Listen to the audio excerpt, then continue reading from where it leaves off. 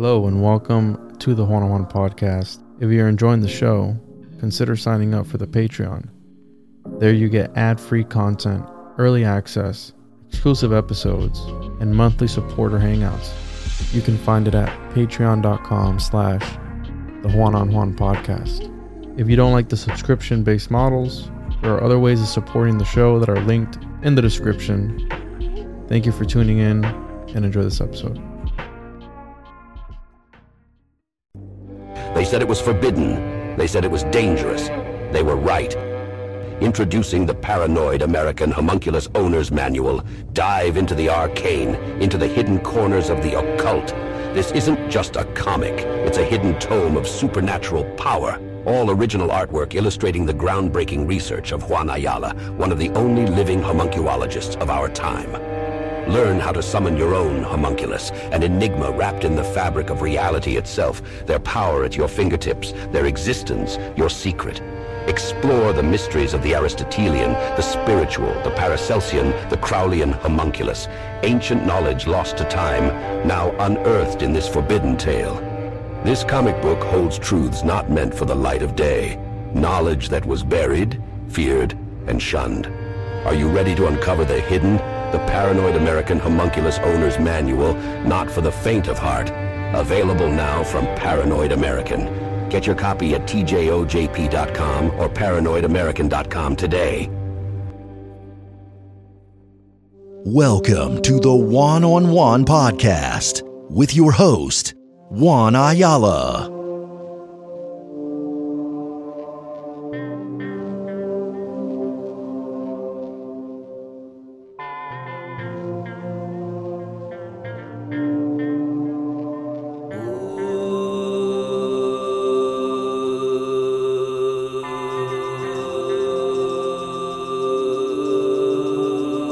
These angels, in Isaiah and Ezekiel, they've got the head of a lion, the head of a man, and the torso of a man, but they have the cloven hoof of a bull and a head of a bull and the head of an eagle, which is really a phoenix. Now, a phoenix is not a bird.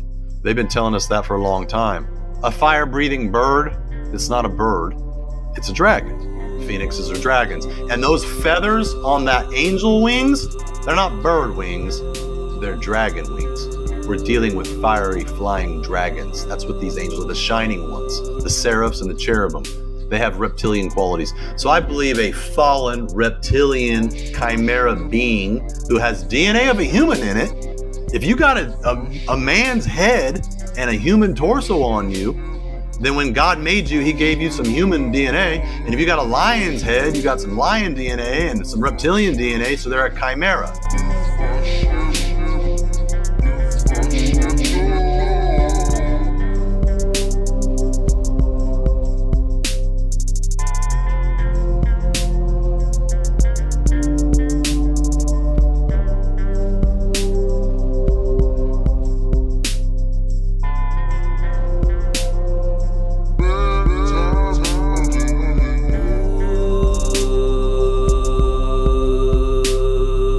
Welcome back to another episode of the One-on-One Podcast. I'm your host, as always, Juan. Make sure to follow the show on social media at the One-on-One Podcast on most social media platforms, Instagram being my main one, TikTok, Twitter, all that good stuff, tjojp.com,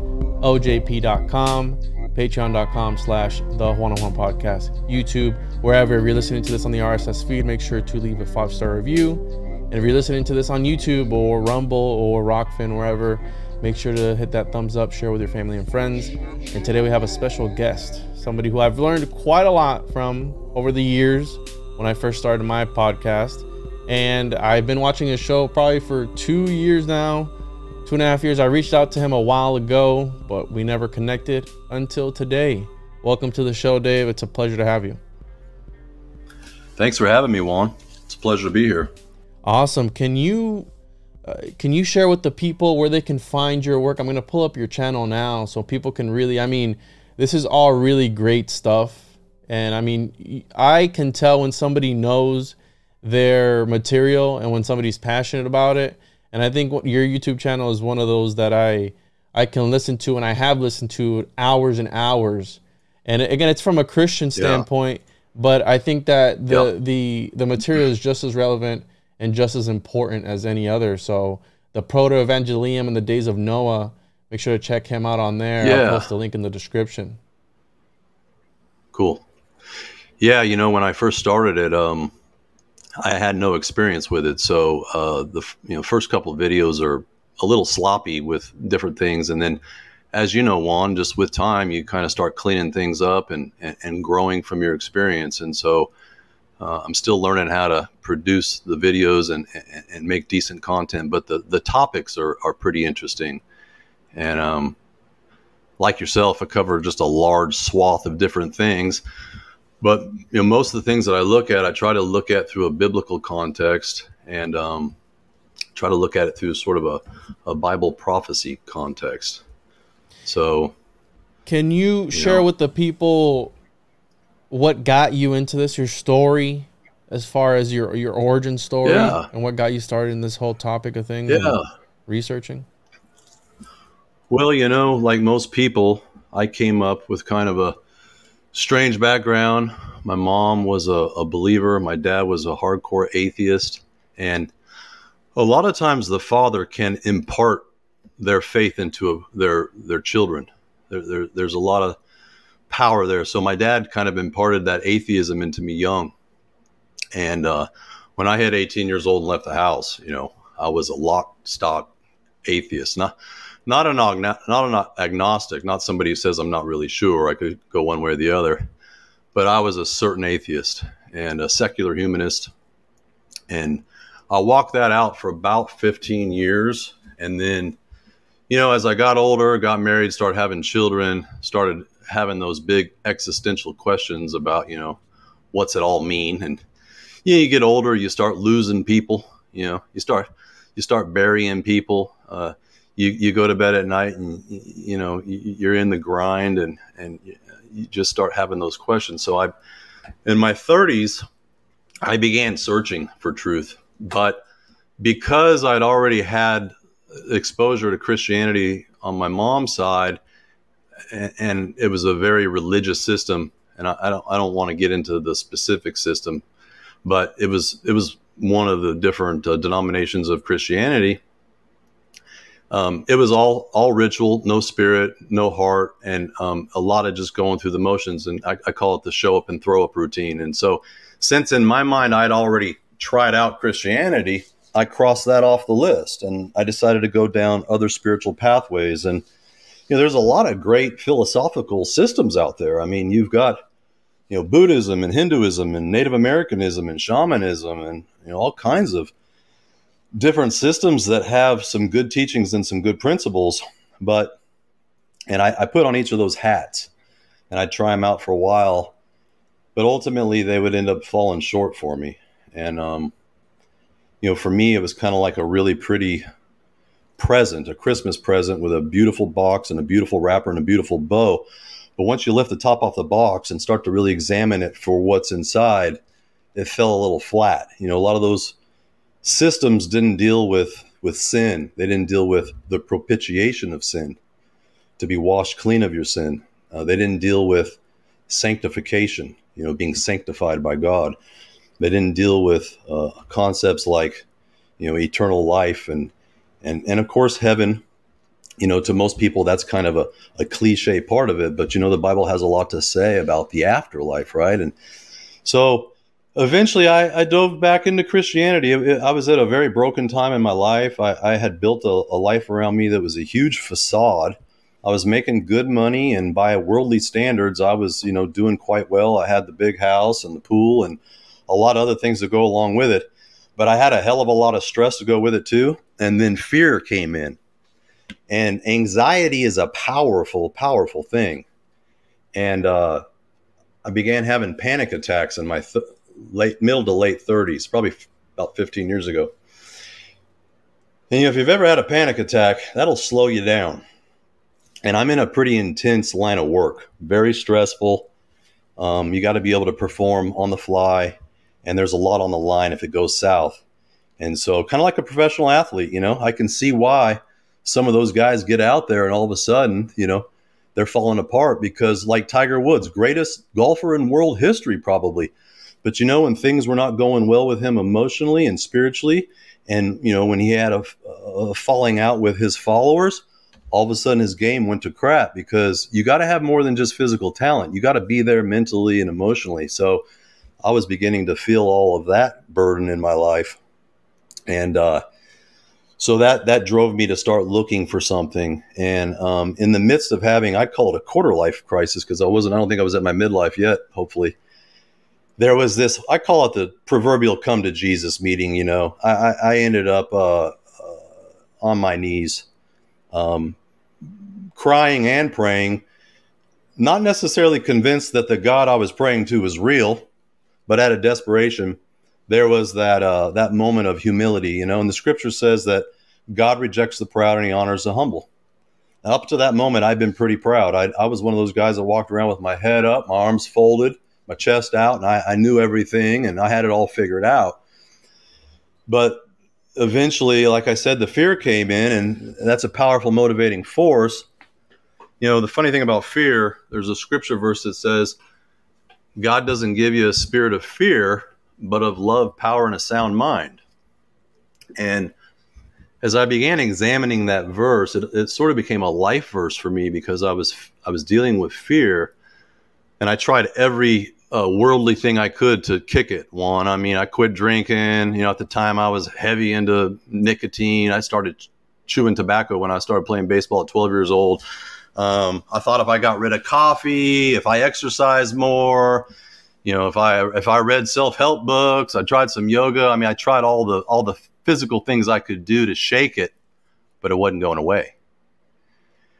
And then when I read that verse, 2 Timothy, God doesn't give you a spirit of fear, but of love, power, and a sound mind. A couple of revelations or epiphanies came to me. One, that it was fear that I was dealing with. Two, fear is not just an emotion, but it's got a spiritual root. The Bible doesn't say that God doesn't give you fear or lust or pride. It's the spirit of fear, the spirit of lust, the spirit of pride. And so I began to realize that, wow, I've got a spiritual problem going on here. Physically, I'm fit as a fiddle. Mentally, I'm pretty decent. I'm making good money. I've got, by all the worldly standards, a successful career. But there's something going on spiritually. I'm spiritually bankrupt.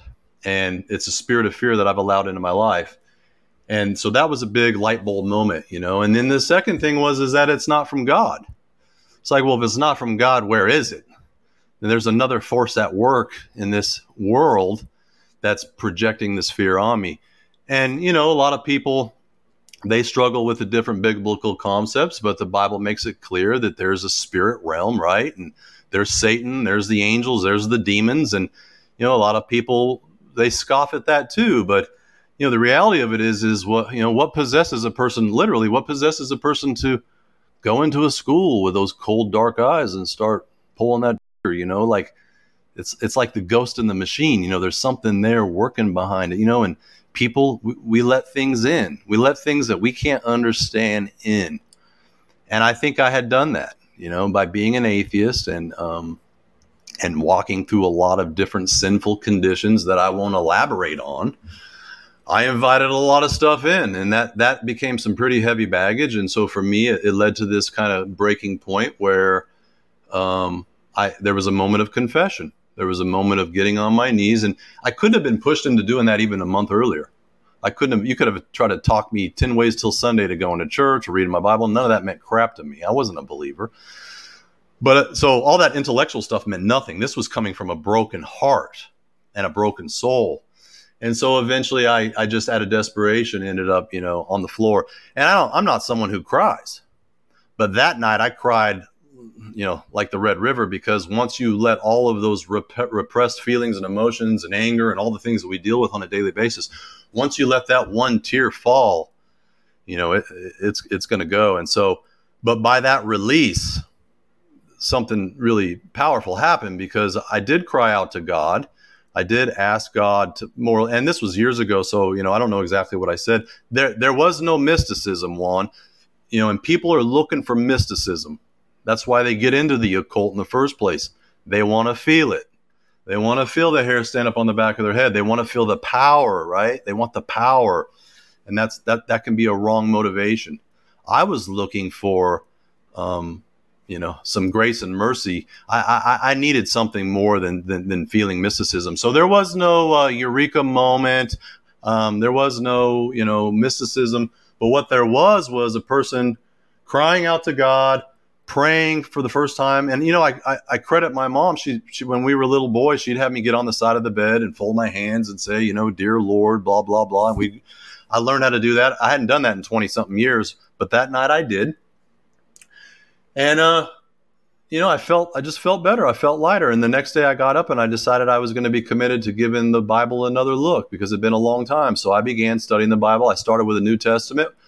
Well, I did like most people. I read Genesis, and that's pretty interesting. And then you get into Leviticus and Deuteronomy, and you're absolutely stifled by it. And you go, I'm over this. And then you skip 14 books, and you hit into the New Testament.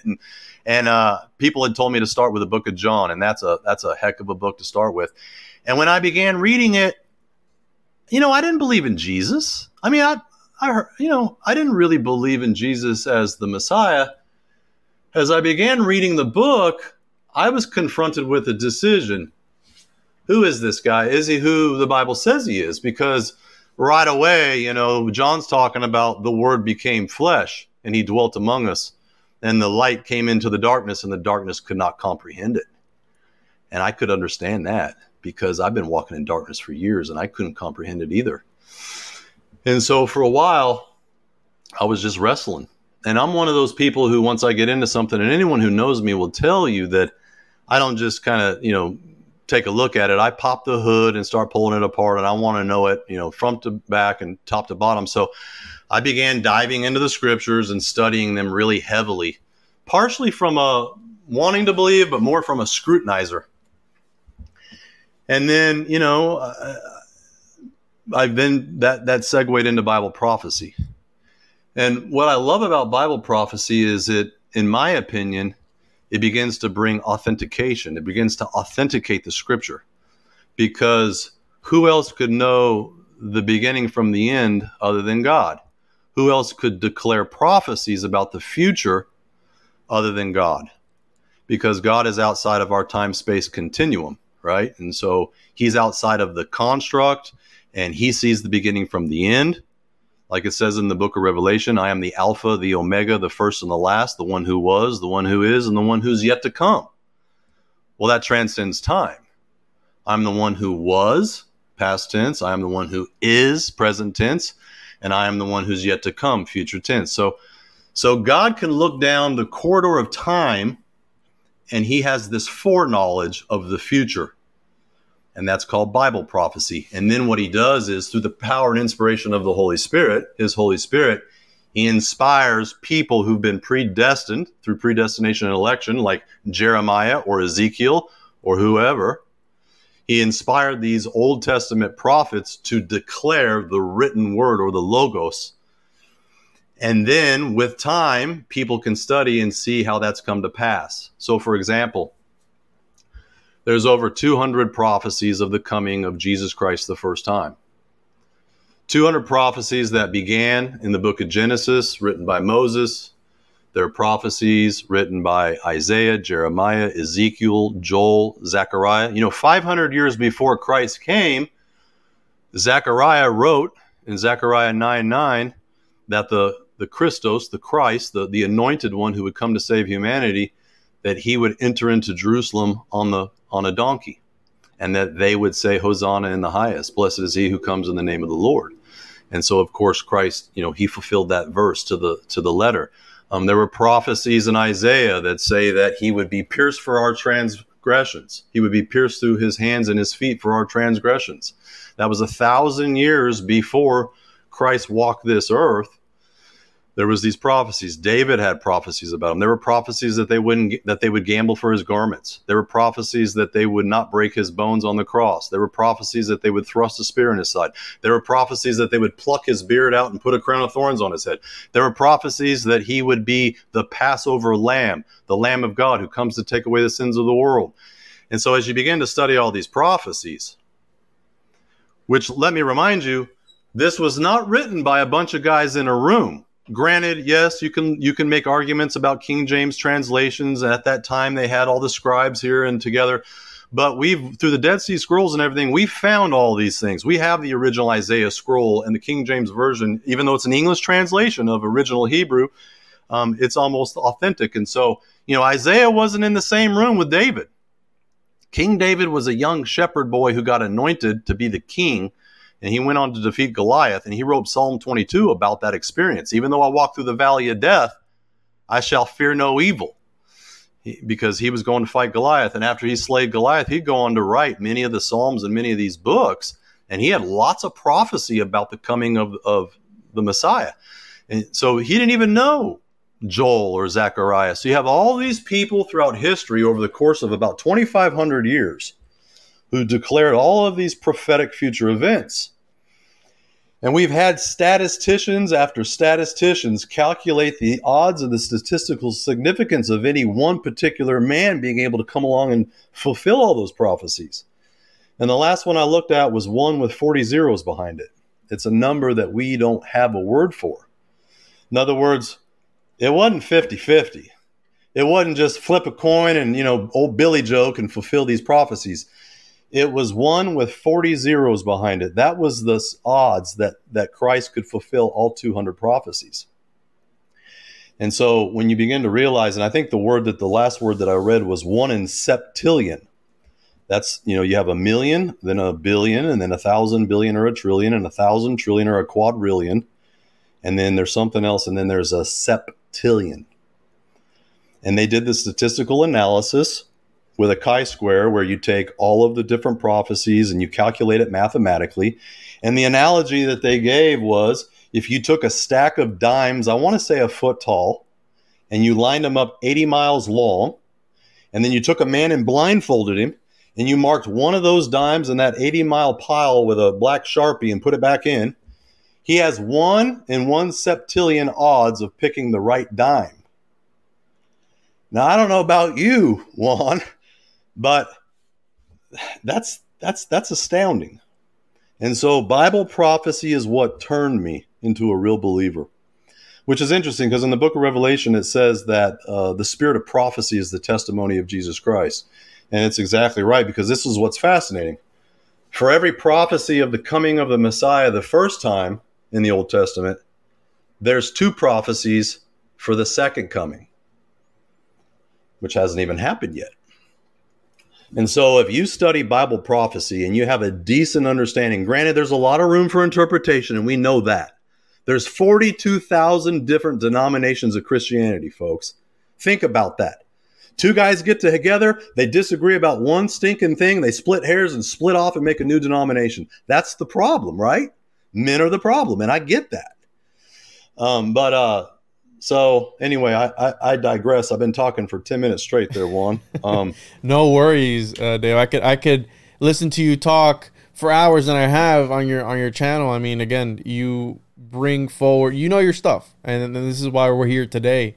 And at the end of it all, so you have this epiphany, I guess, right? And I'm just thinking about, and correct me if I'm wrong, because I was raised religiously. Now, I wouldn't call myself a practicing Christian. I do believe in God, right? I do believe in God. Sure. I do believe that there was a Jesus Christ. I do believe all that. Yep.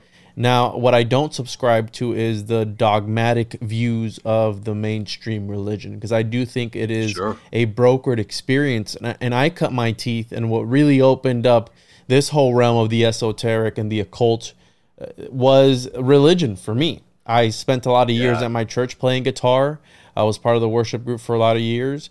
And when I started to see the corruption and the hypocrisy, really, of people, that's what turned me off. So when I started to ask the hard questions as well, how you mentioned, hey, what's up? Hey, Grandma, what's up with the Dead Sea Scrolls? Or what's up with the Gospel of Judas? Or what's up with all the Book of Enoch? Well, what's all this about, right? The cool stuff. The cool stuff that they don't cover at the church. The fun stuff. Yeah, the fun stuff. And then I started to dive down the rabbit hole of the Gnostics and Gnosticism. And I go, wait a minute. When I started to step back and say, hey, there are stories that go completely against what I was taught.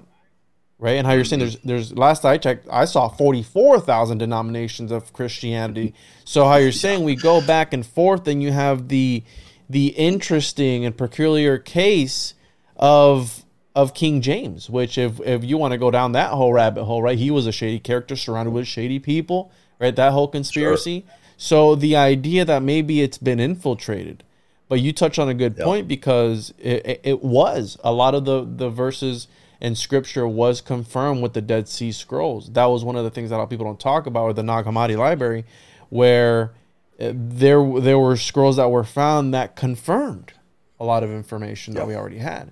So, and I'm thinking right now of how you were talking about your change, and I talk a lot about alchemy and how the magnum opus, which can be symbolic for a few different things. I mean, I think Jesus could have been an alchemist. I mean, he was turning water into wine. He was doing a whole bunch of things that were supernatural, were magical. I mean, they were magical, right? It is. There's a metaphysical aspect to all this. There is.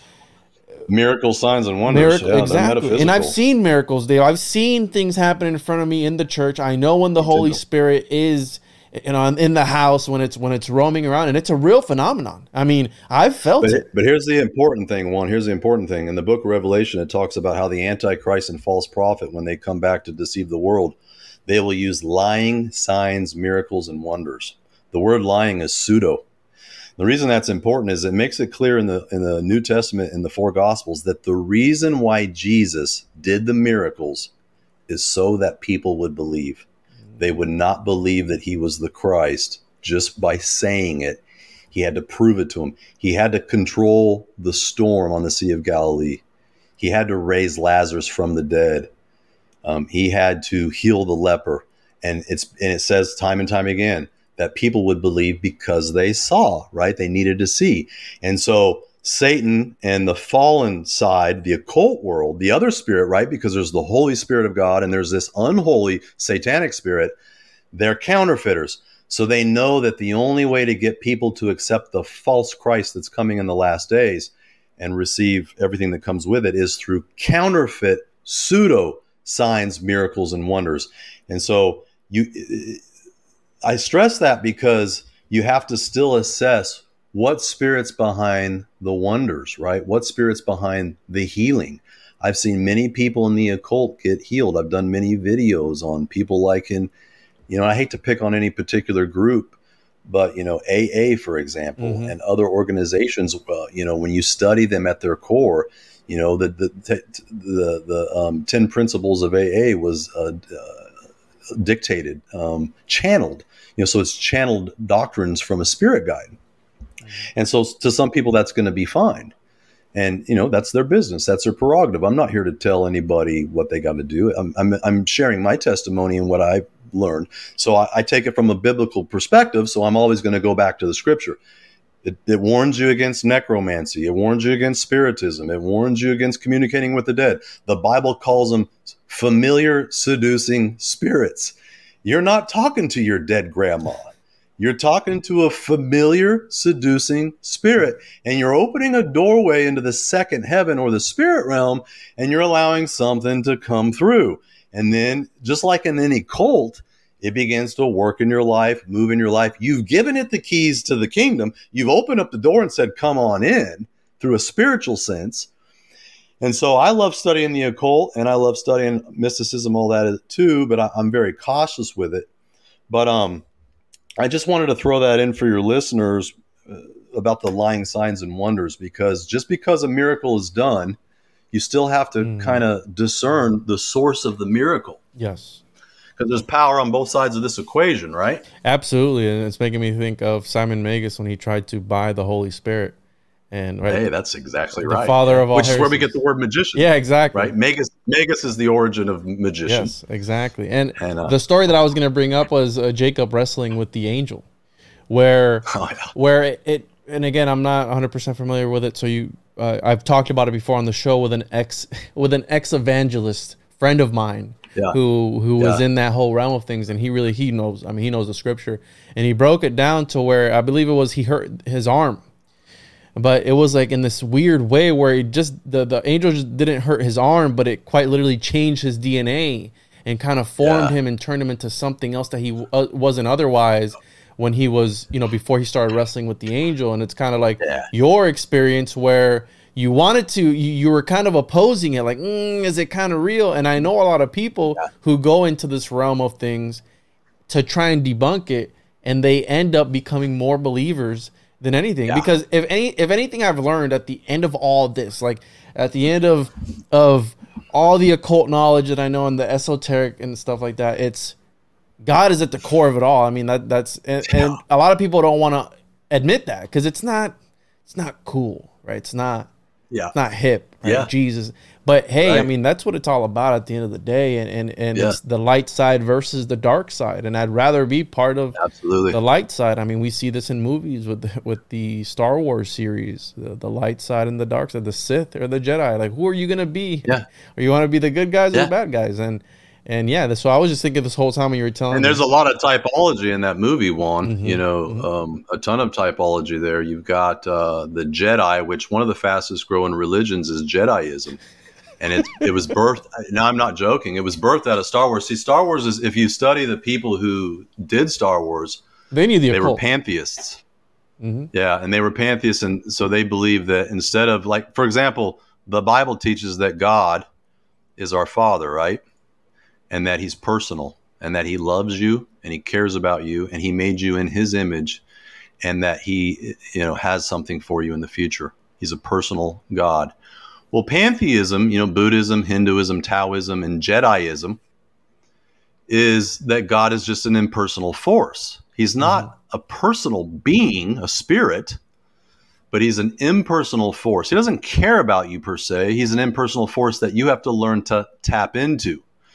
And if you can open up your mind and enter into transcendental meditation and occultism and tap into this universal chi force, right? That's what they call it, chi force. That's where the writers of Star Wars got the word force from. They got it from the chi force of Buddhism and Taoism.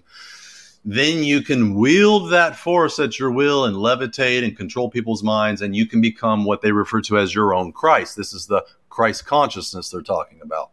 Totally antithetical to the biblical Christ. In other words, they deny the fact that Jesus Christ is the Son of God who came in the flesh. God became incarnate in flesh and then sacrificed his life on the cross as a redemption plan.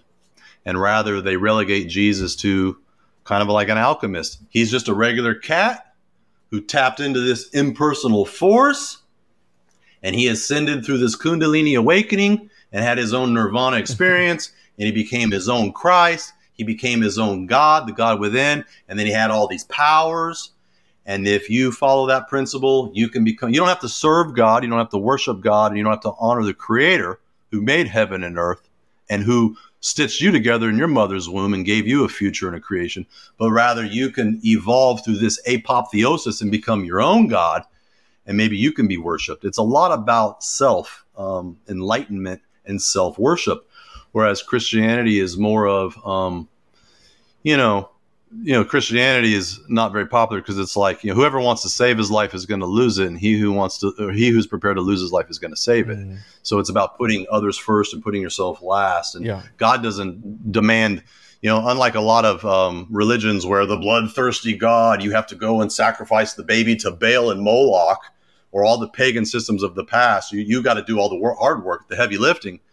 God sacrifices himself. He actually lets his own creation crucify him, and he prophesizes it thousands of years in advance. Through their free will, they choose to, crucify him. And that brings us to the Protoevangelium, which is kind of segues back to how, I after I kind of had my own personal epiphany and my own, and I will say this one, what you touched on earlier is very true, but I wasn't necessarily coming at it as a to debunk it, like the traditional C.S. Lewis, who was absolutely convinced it was a lie, and then in the midst of studying it, he came to the truth. I was broken spirited, spiritually bankrupt, and cried out to God, and then out of desperation began to read it. But I did it through skepticism because I had always been an atheist. But I wanted it to be true. But I'm a I'm an intelligent guy. It just I couldn't accept it in my mind, right? I couldn't accept that was true. And that took some time of wrestling with that until eventually I did receive that. And there was a moment through my own study and my own time where the light, for me, I literally went, I think everything I'm reading here is true. I think Jesus is the Son of God. I think God, who designed it all and who's outside of it all, decided to incarnate himself into the system to save everyone in it. And that's what the Protoevangelium is, that we'll look at it. And through his sacrifice, we can be saved. The problem is, like you said, with the religion, I mean, the religions, the church for centuries, for decades, for millennia, it's just been about controlling you and your money, and oh man, and that's why Jesus himself says the root of all evil, right? Even in his day, he was dealing with the Pharisees and the Sadducees, who on the Passover event were making a lot of money because 1 million people traveled to Jerusalem for the holy days of Passover. And the Pharisees and the Sadducees had to sell them pigeons and lambs or whatever the case may be to atone for their sin. All those people came with money, and they all had to buy their way into the temple to get cleansed of the sin. Whoa. And this is why Jesus came against them and said, "You turned my Father's house into a den of thieves." And he turned over the money changers, because he understands that these religious people, who are exactly like some guys right now who are flying in jets and living in mansions, they're taking advantage of the vulnerable, right? And when you see the level of hypocrisy right now, the church is the most wicked thing on earth. We live in United States of Babylon, Juan. I mean, literally, there's more church houses on every corner from coast to coast in this country than the whole world combined. Tax-free. And yet we lead the world. We lead the world in everything. You name it, we lead it. I don't care what it is. Child pornography, divorce, bestiality, incest, murder, greed. You pick something. Incarceration, we lead it all. And yet we got one of these little lighthouses on every corner where people are supposed to be coming in and getting saved. And I say this, and yet I still go into a church house every week, Juan, because I found a little small church that I liked. Actually, it's not that small, but I tried to stay away, but I'm trying to raise my kids with a biblical worldview. That's the problem. I like the worship music. He preaches a good biblical message. He talks a little bit about repentance and trying to, pick up your cross and follow after me. Most of the gospel message today is the cotton candy gospel. It's the ear-tickling gospel. You can do whatever you want, live however you want. You can live like the devil 6 days a week. If you come in and say the name of Jesus, you're good to go. And then you can walk back out and cheat on your wife. And the pastor could be banging the assistant over there. And everybody's getting the money. And it's so when people see this, there's so much disdain that they throw the baby out with the bathwater, right? They're done. They're done with religion. They're done with Christianity. And then someone else shows up with another new age gospel about you becoming your own God and tapping into this chi and becoming enlightened and Zen. And it sounds good. Zen doesn't deal with all that terrible stuff you've been doing in the dark. Zen doesn't do with the fact that one day you're going to meet your maker. And Zen's not going to make you right in the eyes of the Almighty. But it sounds good on paper, and people are drawn to that. And once you tap into the occult and you enter into the transcendental meditation, you get into Buddha style, and you open your mind and you start to do the ohms, and you start inviting these different things in.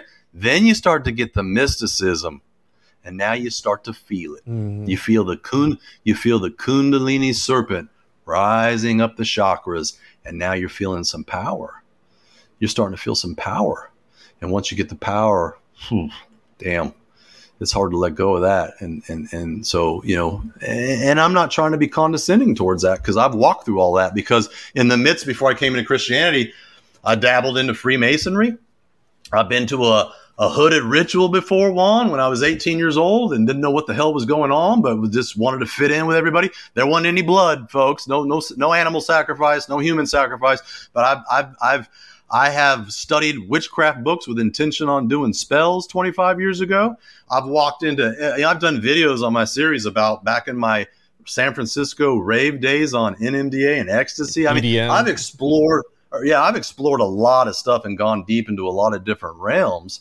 So I'm not just the theoretical who's standing on this side of the fence. I've hugged both sides of the fence. And for me, at almost, I'm 49, so I'm knocking on a half century. This is where I've landed. And these are the experiences that have taken me there. And this is what my series is about, is kind of about some of these topics. And I try to do it through a biblical lens. And, I try to be respectful of other people's beliefs, because I realize that if you'd have come to me 15 years ago, I was a full-blown atheist. And so I wouldn't have heard anything that you had to say. And so I try not to condemn other people or other systems, but I do try to point out the differences and maybe some pitfalls in them, for people that I've seen. Yeah. So, and again, I respect everyone's beliefs. And that one of the issues is that you want to raise your family with a base, right? With a solid base, because that's where I'm at, right? I'm raising my kids regardless of what I believe, but I'm giving them that base of believing, of having a system, because I do believe that religion serves its purpose as far as guiding somebody. What are the 10 Commandments? Don't be a piece of crap.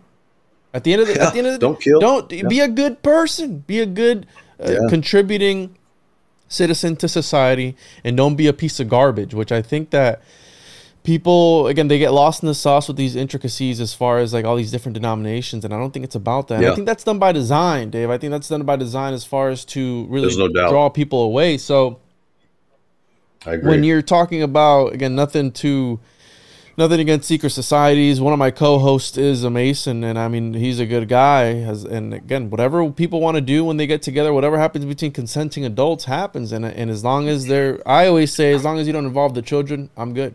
You know what I'm saying? Like, as long as some of my favorite people, I have some really close people in my life that are Masons, and I had to reconcile that in my studies. And what I found with over a decade of intensive study is you're dealing with a secret society within a secret society. So now you're taking another level. Remember that movie Inception with Leonardo DiCaprio, where a dream inside of a dream inside of a dream? When you're a secret society within a secret society, now you're capitulating on something, because all the lower level Masons are doing wonderful things. They're building churches for kids, for crying out loud, and they're helping all kinds of people, and they're getting together on the weekends, and they're not doing anything satanic at all. But in my experience, as you climb the ranks of the Freemasons, you do begin to you slowly begin to enter into that Luciferian initiation, where, kind of like on the dollar bill, that symbol, right? So that's a Masonic symbol. You've got the 13-step unfinished pyramid, the words Novus Ordo Secularum, new secular order, new order of the ages, the new world order system that's coming. At the top of that is the all-seeing eye, the eye of providence, but we know it's really the eye of Lucifer, the eye of Horus. And then, it's got the rays of illumination shining out, because he's the one, they call him the great architect of the universe. He's the one guiding the affairs of man. And as you do the initiations, the secret initiations, and you grow in your esoteric knowledge, you can climb the ranks until eventually at the top, you got to take the Luciferian initiation. And that's where I think it can get very dangerous from people. But again, I got friends that are Masons, and I have people in my business life that are Masons, and, it is what it is. They're going to do what they're going to do, and they're going to believe what they're going to believe. And so can you tell us a little bit about the Protoevangelium? And then when we break that down for us, because I had never heard about that until I came across your channel. So it's straightforward but complicated, like everything in the Bible, right? The word proto means first, right? Prototype. You're going to build a car, you make a prototype. Evangelium is the word where we get the word evangelist. What is it to go out and evangelize somebody? It means to share them the good news of Jesus Christ, right? That he died for your sins, and that his blood has the power to wash you clean and make you as white as snow. So Evangelium is good news. Proto is first. So what is it? It's the first prophecy being declared of the good news that a Savior's coming, folks. A Savior is coming, and it's in the Garden of Eden, of all places. Right out of the gate, the representatives of humanity, Adam and Eve, put their foot in some quicksand, and they partaked of the forbidden fruit. Wink, wink. Whatever that is. And we could spend, just countless episodes diving into that. And so they partook of the forbidden fruit of the tree of knowledge of good and evil. I think we've all taken a bite out of that tree, Juan. Me and you are interested in learning, and we're interested in knowledge. And you're a humble guy and you're doing it in the right way, and I try to do it the same way, but knowledge can be very dangerous. Solomon wrote an entire book on it, right? Ecclesiastes. Knowledge puffs up. And in the end of his life, he said it was all vanity because it led him away from God. So, and I've had this happen to me many times. So like everything, there's a balance, right? But so that tree of knowledge of good and evil is something that the enemy offers. He's offering independence from God, the knowledge, the gnosis, good and evil. Come and get it. Take a bite of it. And then you can learn it for yourself. And then you can start to apply it for yourself. You can decide what's good and evil. Instead of having the Almighty God and the creator of everything who's given sort of a base, like you said earlier, take the 10 Commandments, for example. Those are abhorred by most people in society now. They don't want to post those anywhere. They take for granted for the fact that every single civilized society that exists on planet Earth today, the only reason it's civilized is because its roots come from a system where you don't go over there and take your neighbor's wife, or kill him, or gossip on him, or covet. Like without these basic fundamental commandments, you would have chaos on this earth. And we're all living in societies where I have the privilege of driving home tonight, and hopefully no one's going to murder me. It's illegal, or take my wife. They still will in this country. And the reason that all that exists is because there was this fundamental 10 Commandments. So, but anyway, let me get back to the garden. So we have this knowledge, this tree of knowledge of good and evil, and we have the tree of life, right? And we know that Adam and Eve Eve was beguiled. She was deceived by the serpent. We're told, that this serpent came into the garden. And we're not given a lot of details about the serpent. Later, the serpent is cursed to be on his belly, which insinuates when he came into the garden, he came in on his feet. Most likely, we're dealing with a bipedal serpent being, right? And the Bible's using a word for him. The Hebrew, which is very important to go back to, is the nakash. And the nakash has a noun form and a verb form. The noun form is a serpent or something serpent-like, right? Now we're cooking with gas, Dave. Now we're cooking with gas. I see where you're going. Something reptilian. That's what a serpent is, right? Something reptilian came into the garden that day. And that reptilian creature was imbued with power. Because we're told in Isaiah 14 and Ezekiel 28, before the fall of Lucifer, the light bearer, who when he tried to usurp God in the third heaven, in the highest heaven, back in the beginning of creation, somewhere back in that day, it says that he was the anointed cherub that covereth.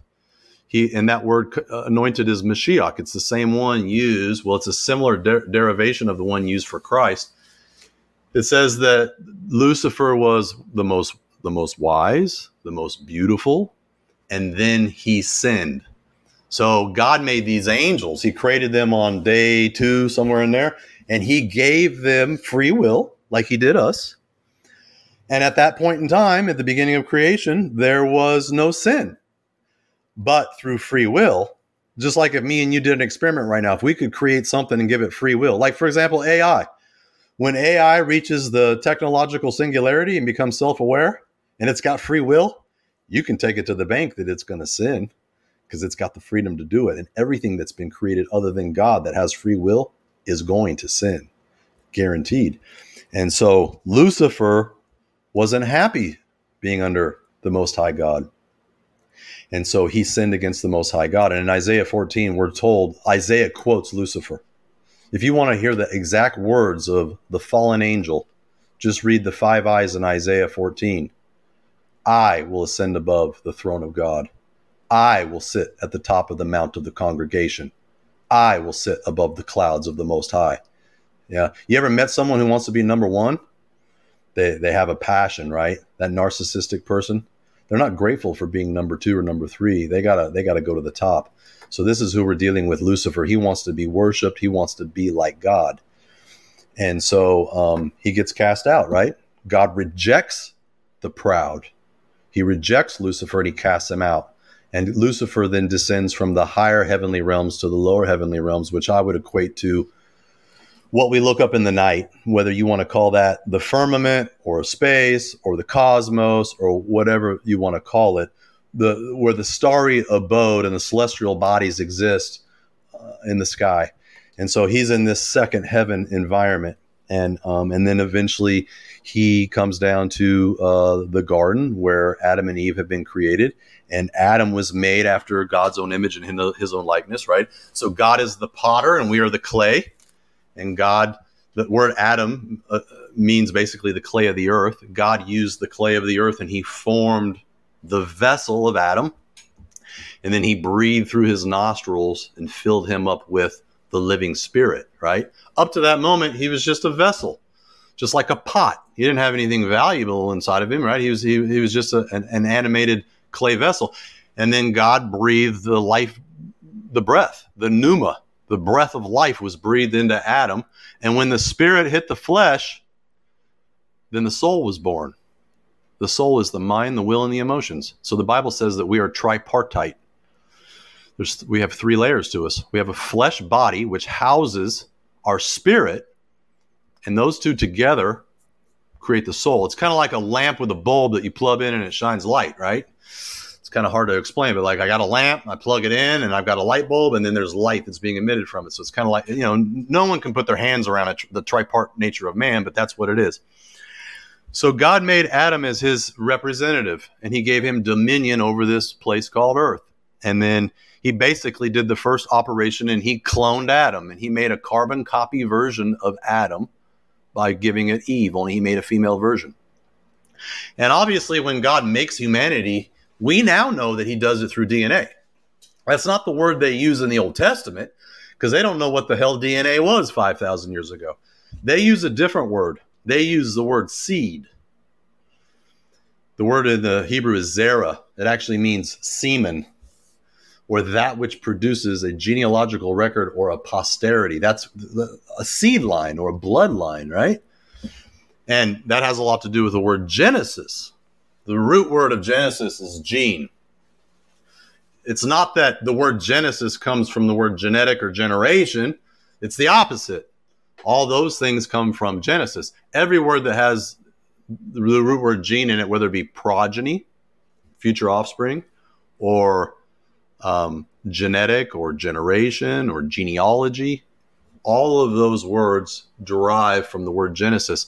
What the word Genesis essentially means is this is the genetic story and the genealogical record of humanity, which God created in his own image and his own likeness and breathed life into, and then bestowed the greatest gift in ever, which is the power to reproduce.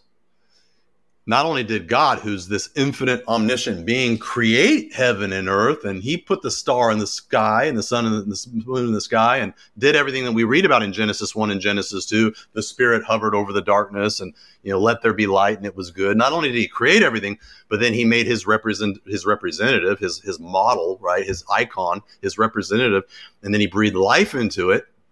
And now it's like a little piece of him walking around, and then he made a female to complement the male, and then he said, now the two become one flesh. And I mean, that's powerful. And we got 8 billion people running around the planet right now, although there's been a lot of people killed off in the last so many years. So we have so many people living on the planet right now, and we've come so far down the line that we've taken all this for granted.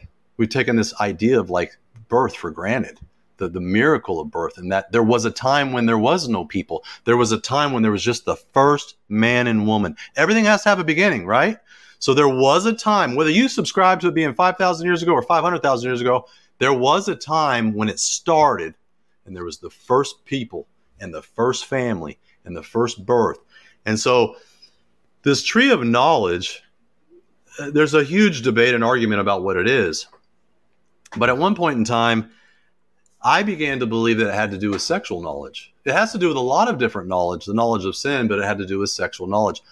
This, in the Old Testament, when you would have relations with someone, you would know them. Adam might know Eve, and she would conceive, right? And then when God made Adam and Eve, what did he tell them to do, Juan? He told them, be fruitful and multiply. Well, what does it mean to be fruitful? It means to bear fruit in your womb, right? What is a garden? A garden's a place that you plant a seed, and then seed grows up and it bears fruit, right? And all throughout the scripture, we're always being told of these analogies all the way up through the New Testament. Jesus says, I am the vine, you are the fruit. You must abide in me. Because if a piece of fruit disconnected from the vine, it's not going to grow anymore, right? It's lost its power from the sap of the tree. So there's a lot to do with trees and fruit in the Bible. But so this idea that there's going to be this tree of knowledge of good and evil, and this young, naive, chaste virgin is going to have her eyes open to the knowledge of good and evil, and she's no longer going to be naive. The word beguiled means to seduce. The serpent was the wisest creature that God ever made. That's the way it reads. That be as wise as serpents. Yeah, well, right. And Jesus said that, be as wise as serpent and as gentle as a dove. That's not easy to walk out, by the way. I've tried. It don't work. I mean, it's possible, but it takes discipline, right? To be as wise as a serpent and gentle as a dove in all circumstances. I mean, that's difficult. So, and there's a lot of different serpent things throughout the Bible that we could talk about, that, if we have time. But so getting back to this garden, and I want to try to get to some important stuff. So Adam and Eve are in the garden, and they've been given all, everything, this paradise, and they've only got basically one rule, which Adam was given, which is not to eat of the tree in the midst of the garden, the tree of knowledge of good and evil. And I used to think that it was just symbolic of Satan. This tree of knowledge of good and evil represents Satan or Lucifer, and that the tree of life represents Jesus Christ, who, Jesus is the bread of life, and life comes through Christ. So, and I do believe that they're symbolic. But for me, it always had to be, well, they're either a literal tree or they're symbolic. But now I've learned most of the time that it can be both. It can, so I believe that there was a literal, there's a literal Garden of Eden with a literal Adam and a literal Eve and literal trees. But then also they have a deep, mysterious, symbolic representation that the Bible goes out of its way to cover, right? It's veiled. That's the thing about the Garden of Eden. It's been veiled on purpose for all of humanity to stumble through and study and wrestle with. And I think it has to do with creation. I think when, something happened in the garden that shamed Adam and Eve. When they were in there, they were perfect. They weren't going to die. They weren't going to sin. And we know that the first one who committed sin, as the Bible says, as Jesus said, Satan is the father of lies and the first murderer. And he relates the first murder of Satan connected to Cain, which we'll get into. Cain, who was of the devil. Can we pause real quick, Dave? Because yeah, a few things happen, and you just insinuated at something that I've heard before, that maybe Cain actually came from the serpent. Have you heard of that theory before? Yeah, I mean, it's an appalling, it's an absolutely appalling topic to most, Juan, because it personalizes it. Anybody who's really studied the Old Testament knows with 99.999% certainty that the fallen angels took the daughters of men in Genesis 6, copulated with them, and created the hybrids, the Nephilim. And that's why the flood came, right? Mm-hmm. And we'll try to get into that. But so here, a lot of people will subscribe to that, and that's the absolute truth.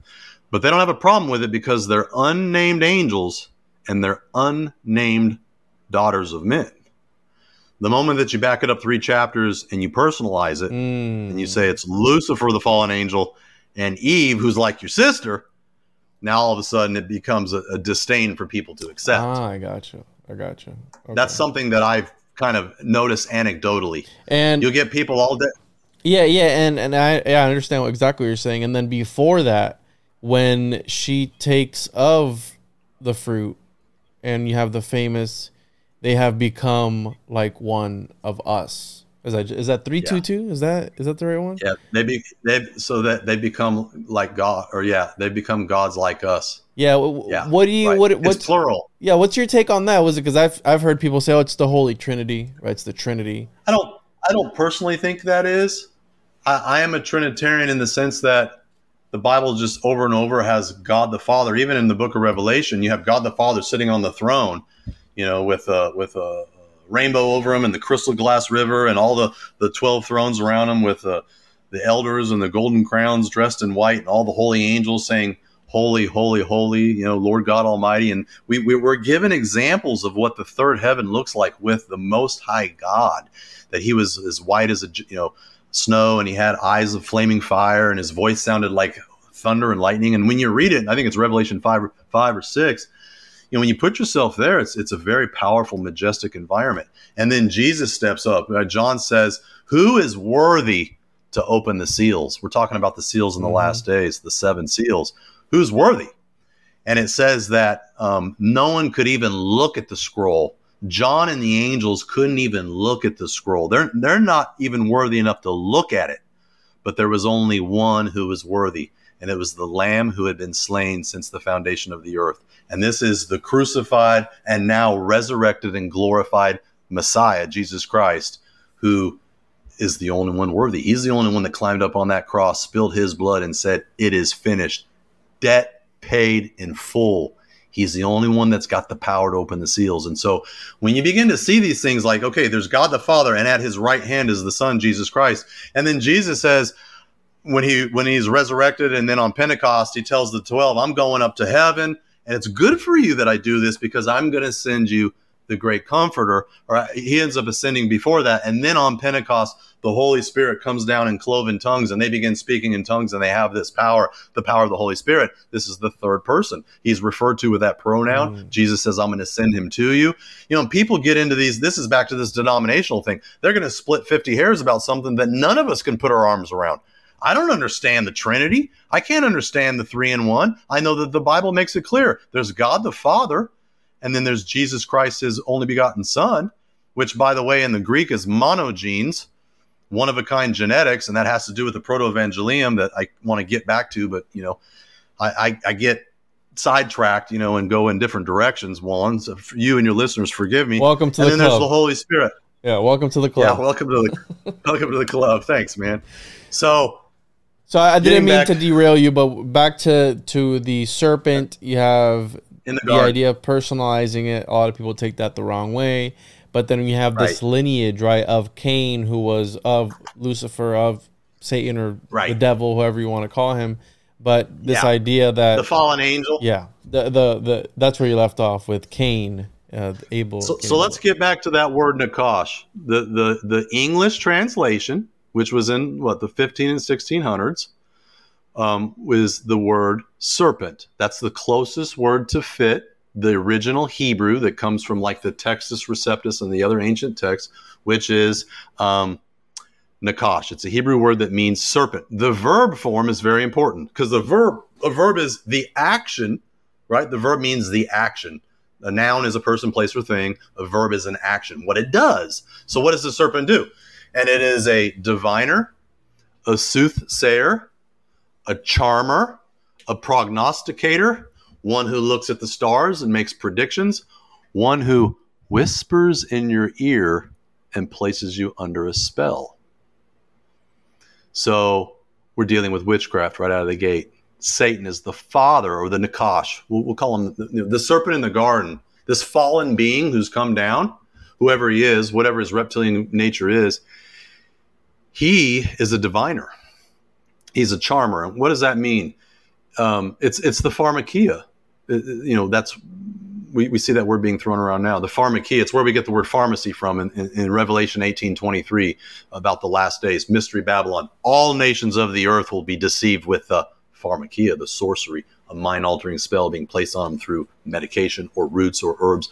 I'll let your audience use their imagination on some of that. They know. So. Yeah, right. Venom. Yeah, very good. So the diviner that came into the garden is going to place a spell over Eve. That's what I believe. That's the action verb. And if you actually look up the word Nakah, or if you look up the word enchantment in the Old Testament, it's the Strong's Concordance derivation of Nakash. So when the Bible says, be careful about dabbling in witchcraft and necromancy, speaking to the dead, and roots and herbs and mixing potions and doing magic and things of that nature, be careful, because the source of it is the one who came into the garden. And so I believe that he used the tree of knowledge of good and evil, which was a tree that had fruit, that when Eve partook of that fruit, it placed her under a spell. And there's a lot of, kind of like, and we could get into this, but it would be a big off segment. But so there's a lot of different roots and herbs, right? There's everything from mescaline, peyote, ayahuasca tea, things that put you in a transcendental state. You could think of this as the world's oldest date drug. That the reason Eve is told not to partake of the one tree, that, by the way, Eve says that when she saw the tree and that the fruit was pleasant to her eyes and that it would make one wise, she partook. And of course, the serpent offered her a promise there too, right? The serpent offers her the fruit. She says, no, God told us not to do it. And then the serpent contradicts God and says, he didn't say you couldn't do it. He knows it's because he knows that in the day that you do it, that your eyes will become open and you'll become like God. So he played on her emotions. He played on her pride. We all want that gnosis. We all want that knowledge. We all want to be like God. This is what Lucifer did to get cast out of heaven in the first place. And so now he's going to do it to God's representatives in the garden. He wants to get them to fall too. And God knew that he would, because that's when you study the scripture, it makes it clear since the foundation of the earth, he knew. God's omniscient. Nothing passes through God. Nothing slips through his net. He's not surprised by anything. So he knew that it would happen. And so he did. Something happened in the garden. She ate the fruit. She got placed under a spell or an enchantment. And then something happened. And that's a mystery. Could it have been sexual? Possibly. If it was sexual, the very next verse is the Protoevangelium. The moment that she convinces Adam to partake of the forbidden fruit, and he symbolically enters into this, the moment that happens, they fall right from grace. They change spiritually. They die spiritually. The Holy Spirit is removed from them, and they have a disconnection from God. And they die physically because now programmed cellular death has entered in. Something genetic has happened in the garden. Something that changed them from these light, eternal beings to these physical, incarnate, fallen, fleshly beings who are now programmed to sin and programmed to die. And they're shamed and they're exiled. It says, that God sends some cherubim angels to cast them out and protect the tree of life so that they wouldn't stay in this condition. Because when you eat from the tree of life, it brings eternal life. And if they were to receive eternal life after that fall, they would be permanently shamed with the law of sin and the law of death. So they're cast out of the garden. Even though they're cast out, God hasn't turned his back on them. But they've fallen from grace. And so they're cast out. But before they're cast out, the very first prophecy in the Bible, that is a prophecy that will go all the way through from Genesis to Revelation, is declared.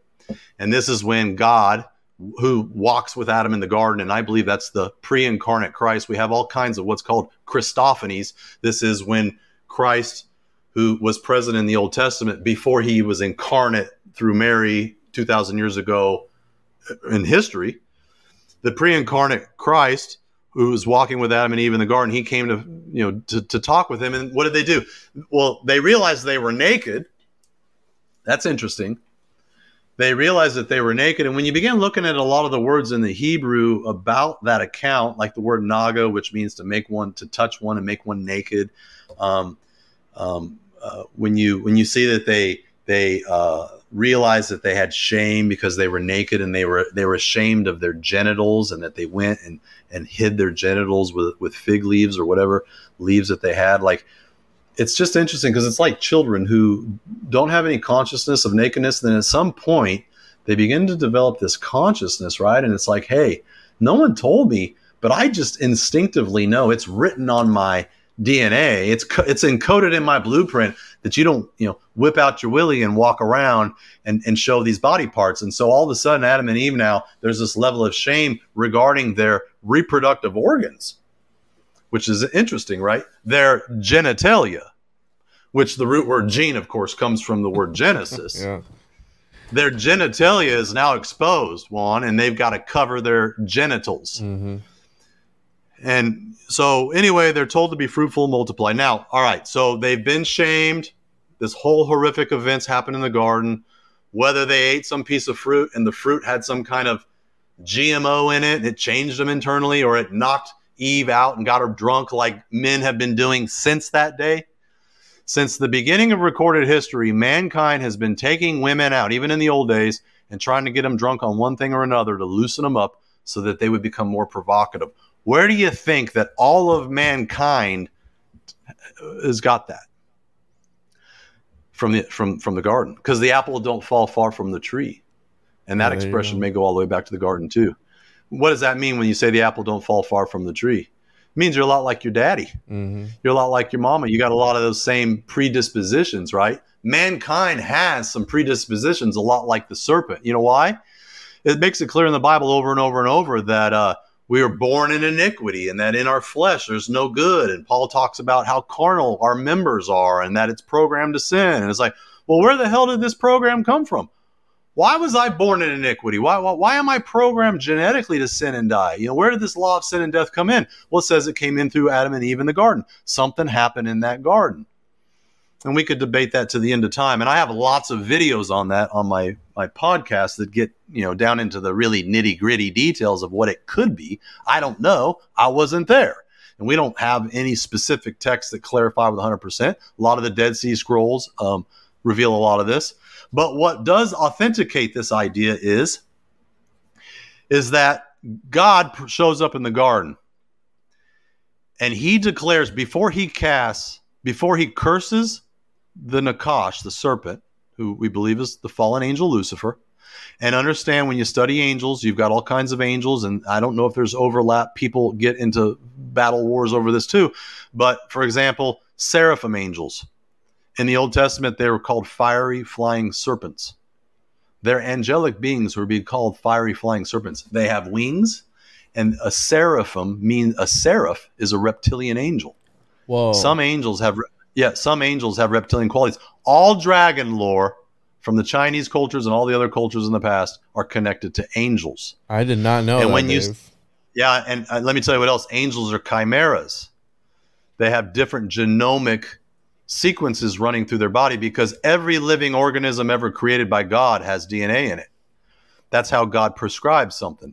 When God made the creeping and crawling thing, he gave it a genetic code so that it would creep and crawl. When God made the cattle of the earth, he gave it a genetic code so that cows would look the way cows look.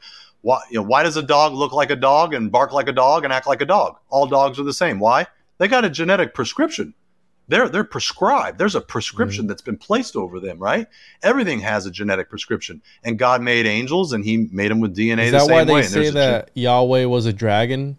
I've heard that before, that Yahweh was a dragon. I've heard that before, too, which I don't believe that, but I've heard that before. Mm-hmm. But so there's a connectivity between dragons, a cherubim angel. If you look in Isaiah and Ezekiel, we're given information about them. They have 3 sets of wings. And they have 4 heads, the head of a man, the head of a lion, the head of a bull, and the head of an eagle. Only it's not an eagle. That's the King James translation over centuries. You go back to the original Babylonian and Akkadian cuneiform texts and all of the Hebrew, the Chaldee lexicons, it's a griffin and a phoenix. Now, if you put a griffin in your search engine, you're going to see something totally different. And if you put a phoenix into your search engine, you're going to see something totally different. Phoenix is, and this is a emblem for the New World Order, right? Out of the ashes of the old, birth the new, the phoenix, and it shows the dollar bills burning up underneath the phoenix, and out of the ashes of the dying. Are you familiar with the phoenix? Yeah, rising from the ashes type of thing. Yeah, rising from the ashes. Yeah, so the phoenix is this ancient idea of I want to show you, Dave. I put into an AI art generator. Because I did an episode on ascension technology, and we got into Ezekiel and Ezekiel's vision, and I put into AI, I put in the description that Ezekiel gives of the spacecraft, right? If you want to follow ancient aliens, the wheels and the wheels, the ancient technology, which gets us to the Book of Enoch, and hopefully we'll get there next. And I want to see it, let me pull it because up. the AI generator is going to do better than Yeah, and it came up with some interesting stuff. I thought I had one more, but anyways, I'll pull it up here and show you what I got, because I used one of them for the thumbnail, and this was one of my favorite ones here. This one here. So we have the Holy cow, the horses. They had some people. yeah, Had that's insane. some crazy looking thing, and then there was another one. It pumped And out. I believe that that's accurate. It looks God uses crazy. technology. Yeah, and then God uses technology. This was another. There's your one. angels. Yeah. Yeah. So very creepy now, and weird. If you were, yeah, they are. Yeah, they look a little, because they almost look like almost like Medusa hair on them. But so these angels, in Isaiah and Ezekiel, they've got the head of a lion, the head of a man, and the torso of a man, but they have the cloven hoof of a bull, and a head of a bull, and the head of an eagle, which is really a phoenix. Now, a phoenix is not a bird. They've been telling us that for a long time. A fire-breathing bird, it's not a bird. It's a dragon. Phoenixes are dragons. And those feathers on that angel wings, they're not bird wings. They're dragon wings. We're dealing with fiery flying dragons. That's what these angels are, the shining ones, the seraphs and the cherubim. They have reptilian qualities. So I believe a fallen reptilian chimera being who has DNA of a human in it. If you got a man's head and a human torso on you, then when God made you, he gave you some human DNA. And if you got a lion's head, you got some lion DNA and some reptilian DNA, so they're a chimera. And that'll become relevant when we get to the flood, because that's why the flood came, due to the chimerism that we got to get to. So this now, and there's a lot of verses that would suggest that these angels can shapeshift. We're told that they, we have different accounts that would presume that they can change their shape. Even Paul says that, Satan can masquerade or disguise himself as an angel of light and a minister of righteousness. That's a lot of our religious systems today. They're professing, God and Jesus, and they're just, what did Jesus call them? Wolves in sheep's clothing. We got those all over the place. So, but the word that Satan can disguise himself or present himself as an angel of light, I think it's in the Greek meta schizmatiai. It's meta, to change. Like, he can physically change. He's not under the laws of physics like we are. We live in a 4-dimensional time space, height, width, depth, and then time, right? And we're stuck in this construct. These beings are somewhere in between. They are from the spirit realm, but they manifest into our physical 4-dimensional time space. Real, not just some ghostly looking thing, not a spirit. That's why all throughout the Old Testament, they, in Genesis 18, when the angels come to tell Abraham that they're getting ready to destroy Sodom and Gomorrah and Abraham has to pray for Lot, they roll into Abraham's village, and they sit down with him. Abraham tells Sarah to go slaughter the fatted calf. They eat, they drink, they sleep that night. They're physical. They have physicality to them. When they come into our realm, it gets physical. And so, which may also explain why some of the alien abduction syndromes, these people will come back with physical things that have happened to them, physical things on their arms, physical implants. They'll say it was a spiritual thing. They were taken in their night and sleep, and yet at the same time, something physical happened. It's a metaphysical. It's hard to understand, and that's a whole different direction. But so anyway, the angel, whether he shapeshifted and came in his reptilian form or whatever the case may be, he seduced Eve. In my opinion, he seduced her. And then perhaps he took the young virgin and he did what, a lot of males would have done in that situation if they don't have morality and virtue, right? Because there's lots of men, looking at this, that, and the other and cheating on their wives and looking at porn, and they'd love to get some young girl drunk and do that. If you don't have moral fiber and substance to you, and you had a beautiful, young, naive woman there, and you were in a physically incarnate, embodied body, and you have the ability to procreate with your genitals in the book of Genesis, maybe you're going to go ahead and try something out on Eve and possibly impregnate her. Let's just say that possibly he did. And then later, she was with Adam and then conceived. And in the womb are twins. And a lot of the old Dead Sea Scrolls reveal Cain and Abel as being twins, half brothers. And we see this all the time today. Not all the time, but there's a syndrome today called heteromaternal superfecundation, which is where two different men impregnate one woman with two different sperm. And she then gives birth. She has two different yolk sacs, two different sperm and eggs, and two different conceptions in her placenta. And she gives birth to two babies. They have the same biological mother, but they have two different biological fathers. Whoa. And it's always been very common. And if you Google that right now, the internet will show you tons of pictures of people who maybe it's a white woman who slept with a white guy and a black guy, and the two babies come out because they've got those genomes, right? And so, that's a theory, right? Could something like that happen? Because here's what gets interesting. When Cain and Abel are born, every verse about Cain only implies that he's wicked, and everything about Abel only implies that he's righteous. And all of the verses that expound about Cain talk about him being wicked. And all of the ancient historians like Josephus, who 2,000 years ago wrote the Antiquities of the Jews, considered the greatest ancient historian of biblical stuff. He writes that it was well known by all of the ancient rabbis and all of the scholars that every single succeeding generation of Cain was only more evil continually. Every preceding genealogical record, that they only got worse. They only got more wicked, and that there was none that were righteous of the line. Question, Dave. Who was talking to Cain? Because apparently Cain was allegedly, from, again, the conspiracies or whatever you want to beliefs, that Cain was the only one who was being talked to. What are your thoughts on that? I don't know. There's so much I don't know, right? That's the problem with all this is we weren't there, and we've got these esoteric accounts. We're putting breadcrumbs together to make a cake. Yeah.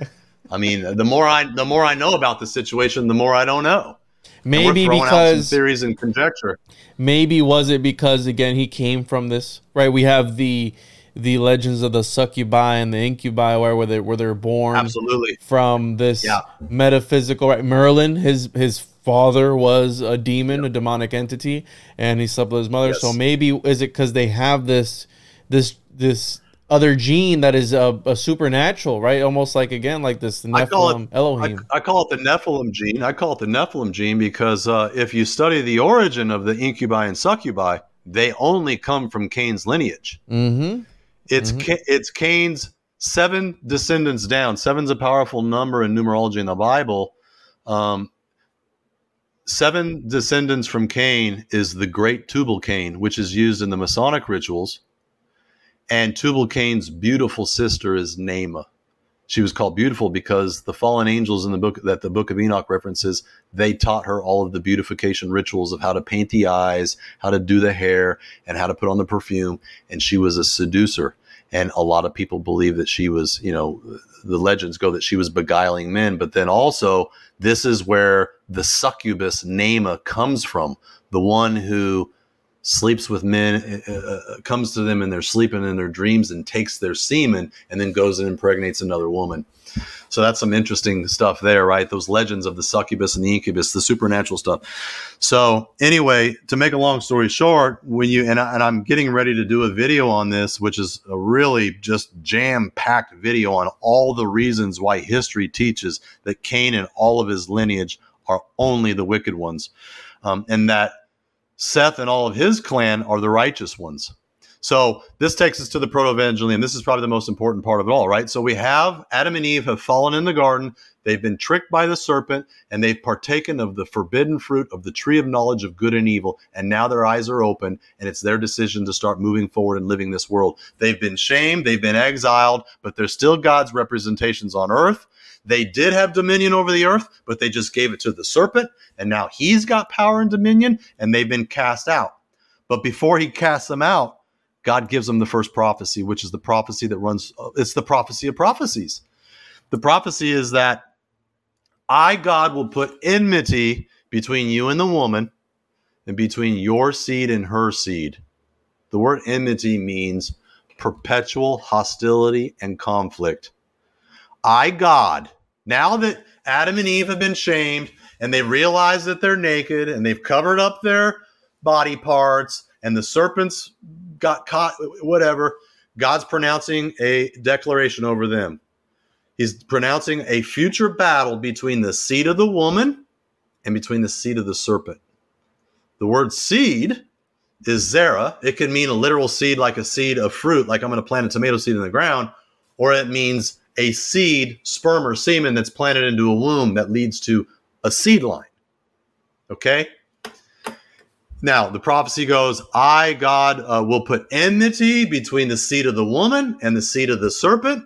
Two bloodlines are going to be born out of this, and they're going to hate each other's guts, and they're going to battle all the way. And then he goes on. The second half of the prophecy is, the seed of the woman is going to crush your head, serpent, but you're going to bruise or injure his heel. This is the prophecy of the Savior. Adam and Eve have been shamed. They're being cast out, but they know on the way out the door that even though they've been tricked and they've given up paradise, that one of their future offspring has been prophesied to come back and redeem all of those made in the image of Adam and Eve and bring them and buy them back into heaven and into the garden. So they have this knowledge. So at least they can leave knowing that, hey, somewhere in our genealogical record will come the Savior. But the serpent has that knowledge too. He knows that when they leave that garden, one of their future offspring are going to produce this one who's going to crush his head. So the genetic battle begins, not between black and white people or brown and white people, or the way that they use racism today, which is what the fallen ones have tricked us all into doing. We're all the human race, Juan. You know, we all bleed red. We're all born out of a womb. We're all the human race. And what they've done is they've tricked us into using this word race. So we have the African-American race and the Caucasian race and the Hispanic race. And it's like, no, actually, we're all the human race. We have different ethnic groups and different, genomes, or however you want to put it. So the real racism goes back to the beginning. Goes back to Genesis, the story of the genetic story of Adam and Eve and how that was corrupted by the serpent and the fallen ones. It goes back to the seed of the woman. That's the Adamic race. You can refer to them as the Adamic race. You can refer to them as the human race. Some people call them the Hebrew race. Some people call them the Adamites. And so right out of the gate, you've got the seed. So when Adam and Eve and the serpent leave the garden, there's already a prophecy that's been enacted on them. A seed war. One of the future seed lines of Adam and Eve are going to crush the serpent's head. But then also one of the serpent's seed lines are going to bruise this one who's coming, the Savior. They're going to bruise his heel. So it's a physical seed line. People try to spiritualize it. This is what theologians do to this day. This is their hermeneutics. They say that half the prophecy is literal and the other half is spiritual. That I, God, will put enmity between you, the seed of the woman, the seed of the serpent. The seed of the woman is going to bruise your head or crush your head, and you're going to bruise his heel. They say the seed of the woman is going to lead to the Messiah through the royal line of David, the Davidic line, the tribe of Judah, and lead to the Messiah, Jesus Christ, and he's going to die for humanity on the cross and crush the serpent's head. It's a literal physical seed line. But then they go to say, but the serpent seed line is just a spiritual seed line. It's just a spiritual seed line. It's just people who are human beings, but they fall astray, and they're just bad people, and they're possessed with evil spirits, and they fulfill the negative aspect of the Protoevangelium. I believe that for a long time, but now I take it literal because guess what? 3 chapters later, that's what we see happen. First, we see Cain and Abel come out. Cain is wicked and evil. Abel is righteous. And it seems like Satan's already on the warpath because doesn't he not now know that one of Adam and Eve's children are going to crush his head? So he puts it in the mind of Cain, the apple don't fall far from the tree, to snuff out Abel. And he does that successfully. But guess what? God, the word Seth means to recompense or compensate. Right away, God compensates them with another baby. And the enemy realizes this ain't going to be so easy. I mean, they're going to keep having children. And So then he realizes, but wait a sec. What if I could change their seed line? What if I could interbreed with their seed line? What if I could introduce my seed into their seed line? Because the battle is between the two seed lines. You have God's seed, which is Adam and Eve. He told them to be fruitful and multiply, and all those who come from Adam and Eve are of the Adamic nature and the Adamic race, made in God's image and in his likeness. And then you have the serpent race, which is a hybrid race. It's half human, half serpent, right? Half fallen angel, we should say. And so that's what we see happen in Genesis 6. Now, a lot of people do not subscribe to what I just said in Genesis 3, but they do subscribe to what I'm saying in Genesis 6, which is this. Any person can pull out their King James Bible or whatever translation you want to use and read Genesis 6. 3 short chapters later from the garden, and this is what we're told. How does it start? When men began to multiply in those days, then the Elohim took the daughters of men, and they born children to them. These are the children who become the mighty men of renown, men of myth, or men of renown. The mighty men, the men of renown.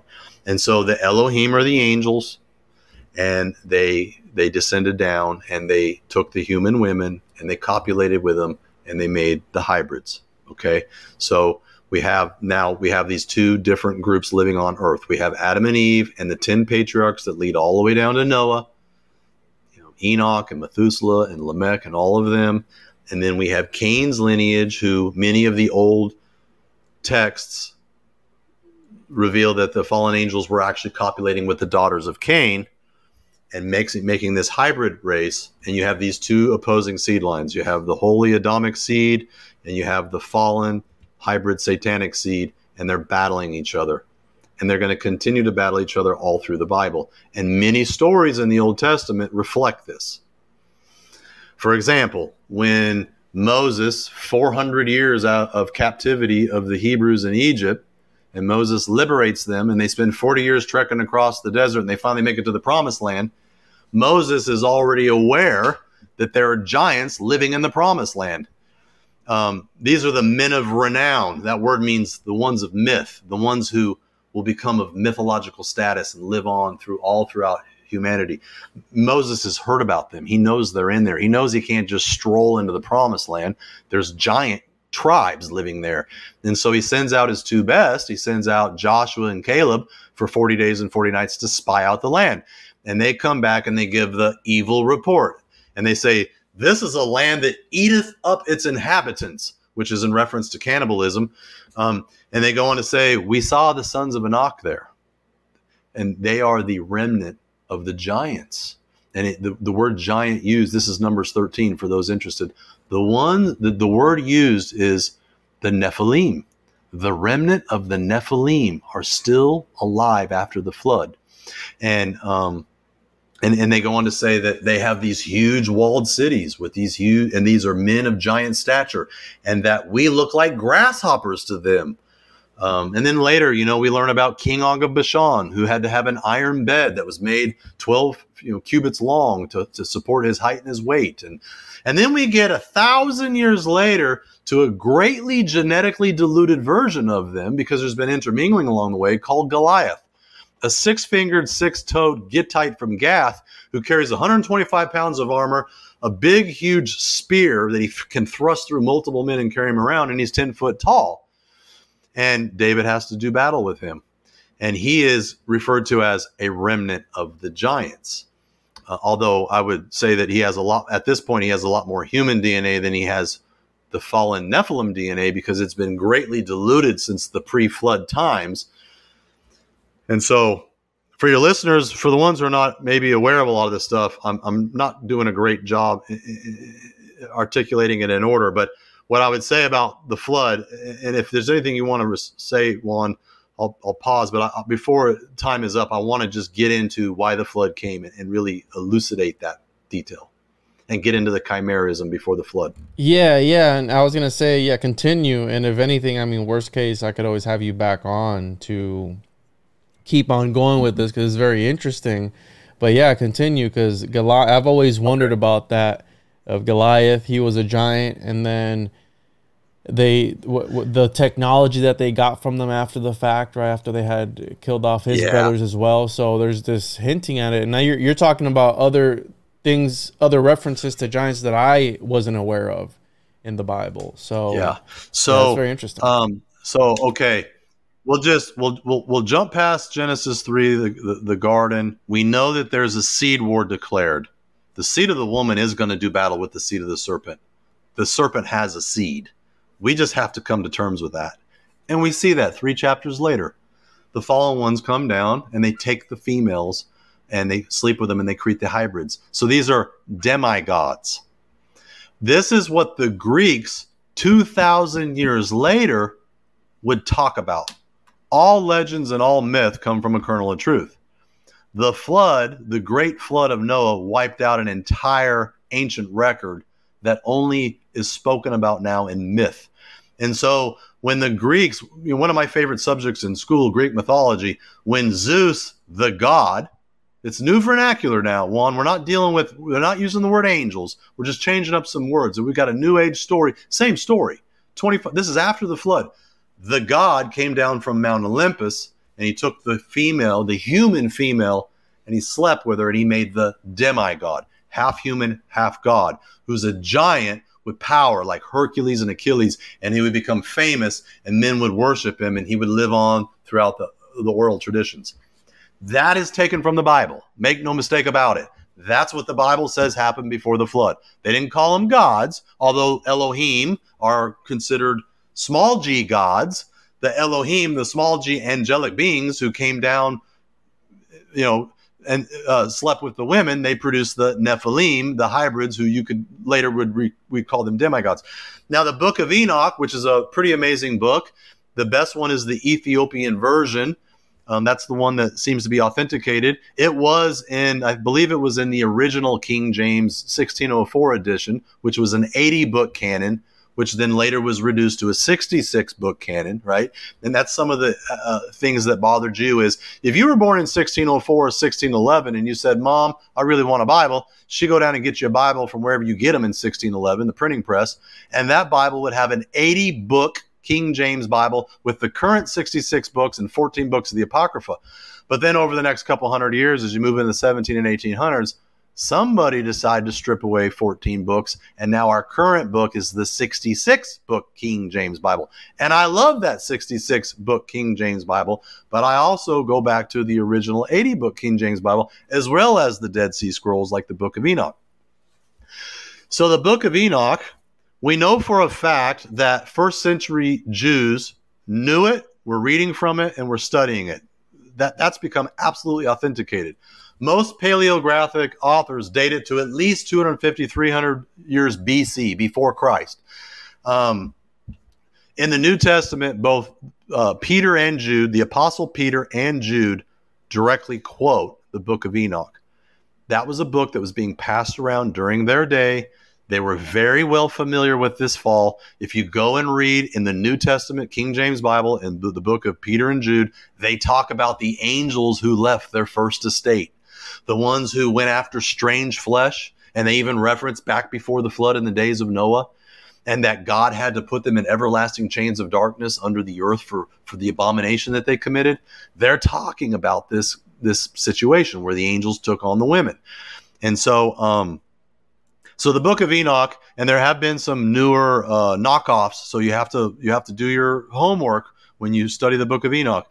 But the original Book of Enoch that still exists today in the Ethiopian King James canon over there in Africa, which is the only Christian nation in the country that I'm aware of, that Book of Enoch describes a situation where the watcher angels made an agreement. They descended from the higher heavens into the highest place in the Syrian Middle East mountains called Mount Hermon. So you begin to see some similarities. In the Greeks, they talk about coming from Mount Olympus, and they descended down and took the women. Well, in the Book of Enoch, they came from Mount Hermon, and they descended down the mountain, and they took the women. And they made an oath or a pact. They knew they were getting ready to step into some major quicksand, but they didn't care. They knew they were getting ready to defy the Most High God. It makes it clear in the Book of Enoch that they were not compatible. The spiritual realm was not meant to be blended with the physical realm. This is the absolute root of all secret societies and the as above, so below. The union or the yoking of the spirit with the physical. Not just spiritually, though, because the origin of it all is the yoking of it literally. The physical union of the spirit realm interacting and yoking with the physical realm. This is what that tree of knowledge of good and evil is that you have, God gives you this reproductive power. You have this power, even in our own right, to create a human being, and how we raise that child and what it does with its child and its child and its child. Think about all of the good it could produce over time, or all of the evil it could do over time. I believe that knowledge of good and evil has a lot to do with procreation and sex, which is such a taboo in our world and our culture for that very reason. And yet not one of us exists today without the fact that our parents came together and broke that taboo and had sex. So, and not only that, Dave, but I just covered Kenneth Grant, The Night Side of Eden, and it's very, they're all about that. It's very sexual. It's all the occult it goes back to sex. So you're onto something with that, because I never heard anybody really focusing on that being the secret. And that's, again, that would be why now secret societies, people such as Aleister Crowley and all these other occultists, they invert it and they pervert it, because again, it's all about the inversion, but it's always centered around the sexual aspect of it. You're darn right it is. Most of the occult that you study is real. If you study a ritual, Crowley started the Brotherhood of Saturn in the 1920s. And if you study his rituals, how to open the eye of Saturn, those rituals work. That is very real. And the only difference is it's just a different spirit. You're either, I hate to use the word channeling or tapping into, because it's an occult term, but it's not a biblical term, but you're either meditating on the Word of God and tapping into the Holy Spirit of God, or you're tapping into an occult spirit. And the occult spirit is going to use the same mechanisms as the Holy Spirit, and it's going to invert everything. You're exactly right. So that's why when you study all Satanism and a lot of the occult, Aleister Crowley is the one who taught backmasking, play music backwards, and hang the cross upside down, and say the word amen backwards, do rituals backwards. I mean, he's a fascinating guy. So was Kenneth Grant. They were both Aleister associates. Yeah. Well, Kenneth Grant was Aleister Crowley's protege, and as was what's his face that did the Babylon working ritual? Jack Parsons. Jack Parsons. Yeah, that's another fancy L. Ron one. Hubbard. All the greatest hits, if you will, right? And I don't like to call them greatest, because I think that they were degenerates, but you catch my drift. Anybody who listens to my show knows I absolutely despise Crowley, and there's a word for you, Juan. You said degenerate. So if you trace that word back to its origin, it's the ones who had the hybrid DNA when the Adamic race was adulterated, or what the Book of Enoch refers to as bastard. They were bastardized. The word degenerate was born.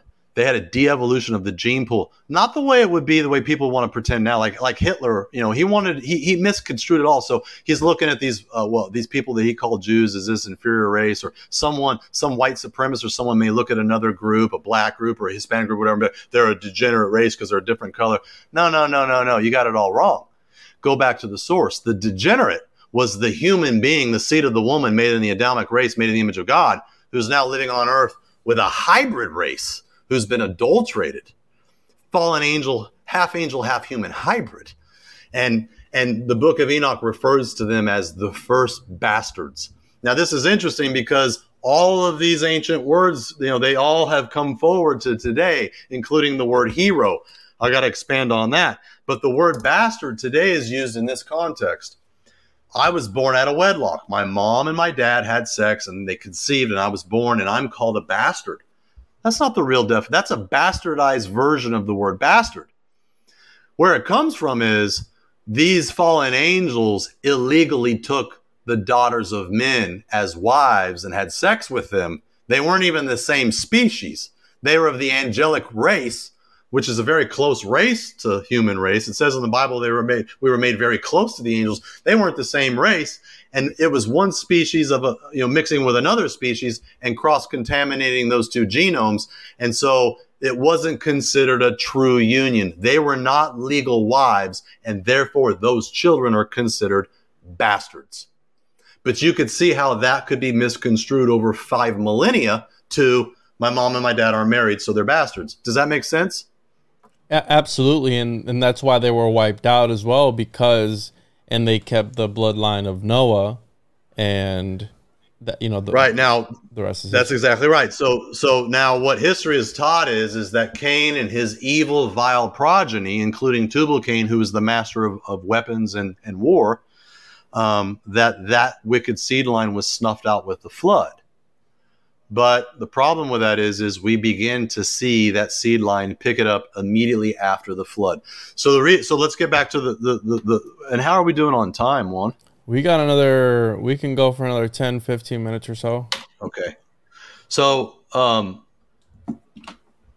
we have these hybrids now. They've been created. The fallen angels have slept with the daughters of men. They've created the demigods, the hybrids, and now you have hybrids living on the earth.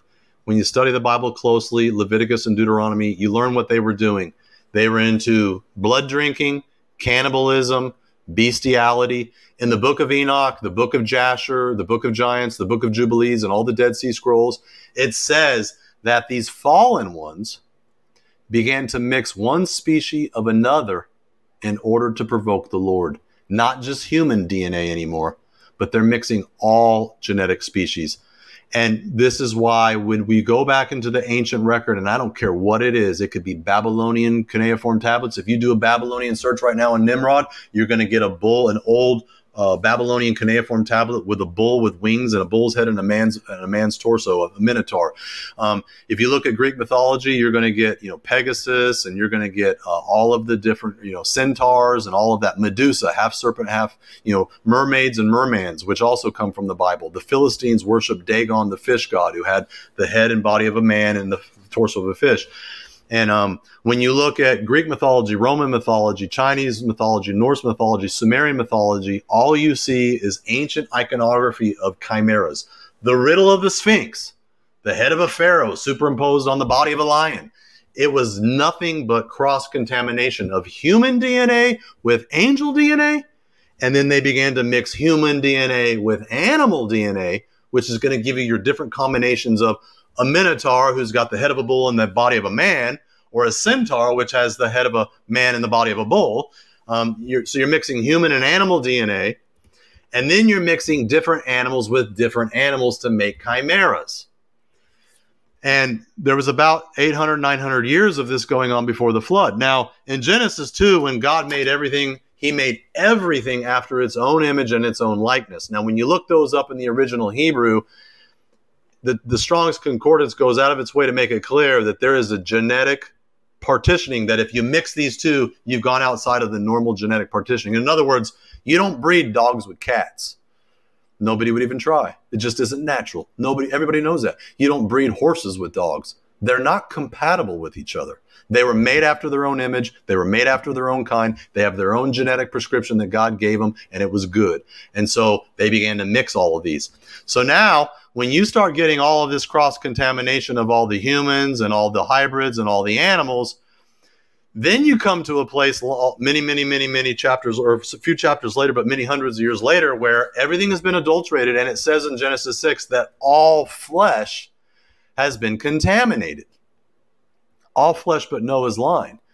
Because you say, well, why was Noah spared? Because it makes it clear that Noah was a just man. He was a righteous man. But more importantly, he was pure in his generations. The word is tamim. It means to be genetically spotless. It's not morally spotless, genetically spotless.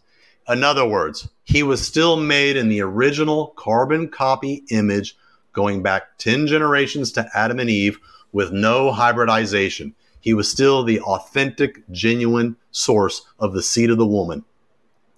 But up at that point, all the rest of the earth had been genetically contaminated. All of the rest of the human race had been interbred with. They've been genetically mixed. And all of the animals, damn near all of the animals on earth had been mixed. Which explains why God then says to Noah, build a huge ark. And I will bring to you, Noah, all the animals. 2 of every species, male and female, made after their own image and after their own kind. No hybrids are coming on the boat. The boat is a DNA preservation capsule for everything that God made originally that still remains, that hasn't been adulterated by the fallen ones who've cross-contaminated everything. And so when he gets pure horses and pure zebras and pure giraffes and pure humans, and he puts all those pure racial purity onto the boat, he hits the great reset button, he floods the earth, he wipes out all of the Nephilim and all of the abominations that exist on earth. And the book of Enoch makes it clear they're not fully human, they're not fully angel, they're somewhere in between. They don't have the spirit of a man like God breathed into Adam. Don't feel bad for them. These aren't some these aren't some sweet beings that you'll love. They have demonic spirits inside of them. And when you watch movies like 300 and many of our other movies like what's the one with the eye? Oh crap, I'm blanking. But with the eye, you'll see with the eye. Middle Earth, and it's all about magic and sorcery. Oh, Lord of the Rings. There's a series, The Hobbit. Yeah, look at those creatures that come from the Middle Earth who want to kill and eat the flesh of the humans. I have tons of videos where I show the different groups who portray the fallen ones, the Nephilim and the hybrids, because they're all the same. They all have the demonic spirit living inside of a human-like body. You can tell that they look like they're humans, but they're not fully human. Same with like the Time Machine, the movie. You have the Morlocks who live underground and feast off the humans. Hollywood's just absolutely immersed with it. And it would make sense that if we're to follow the lore and the genealogy, that maybe there was a reason why God took Enoch, right, from the very beginning, right? Because maybe he understood that this was going to happen. And if we follow the genealogy, he was Noah's great grandfather or something or other. So it would make sense. He was one of the only people to walk with God and not die. And then what does he become at the end of it all? If you keep following the books of Enoch, he becomes this what I've called him, like the holder of reality. He becomes this little God, the lesser Yahweh, this little, right? So they call him Metatron in Kabbalah and Jewish mysticism. So anyway, so you say, okay, the flood came, it wiped away that ancient record of all of that chimeraism. Genesis and Revelation go together like a lock and a key. The same reasons why God had to destroy the earth the first time is because they contaminated all flesh. Well, that's the same reason why he'll have to come back in the second coming, because the days of Noah are returning. That's what Jesus says when they ask him what will be the sign of the end of the age, right? One of the things he says is when the days of Noah return, so will be the coming of the Son of Man. Well, what defined the days of Noah differently than any other time in human history? People still claim that the reason the flood came was to deal with sin.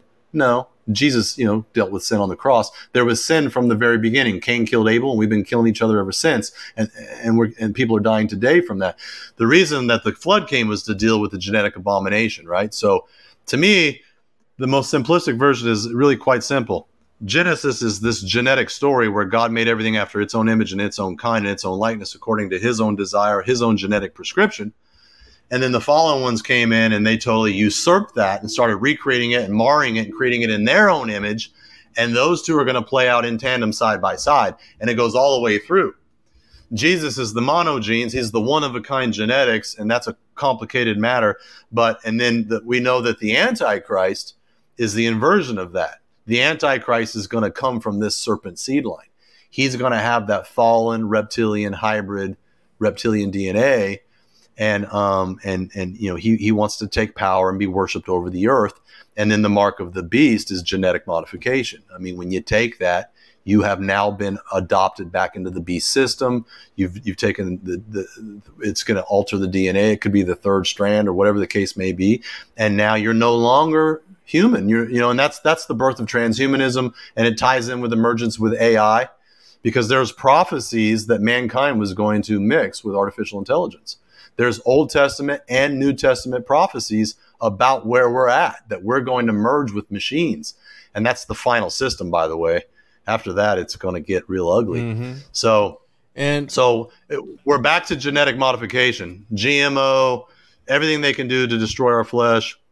That's why there's so much cancer and so much disease. And it would make a lot of sense, because I don't know if you're familiar with Joseph Lumpkin's work, where he wrote the book The Origins of Evil, and he writes about how when this flood came, right, we followed I think it's the second law of thermodynamics, energy cannot be created nor destroyed, it can only be transformed. Well, if they killed this and you added on there that it wasn't the soul of a man, it was a hybrid, right? They were half angel, half chimera, half Nephilim, half Elohim, whatever it was, they weren't human. Yeah. So therefore, when they were destroyed, their spirit still exists in this realm. They're angry. Exactly. And that's where we get our origins of evil, demonic entities. It would also fall in line with the conspiracy, if you will, that these higher ups that are trying to quite literally do exactly that, corrupt this genetic bloodline, they are possessing these people, because we see that all the time, that the elites are worshiping these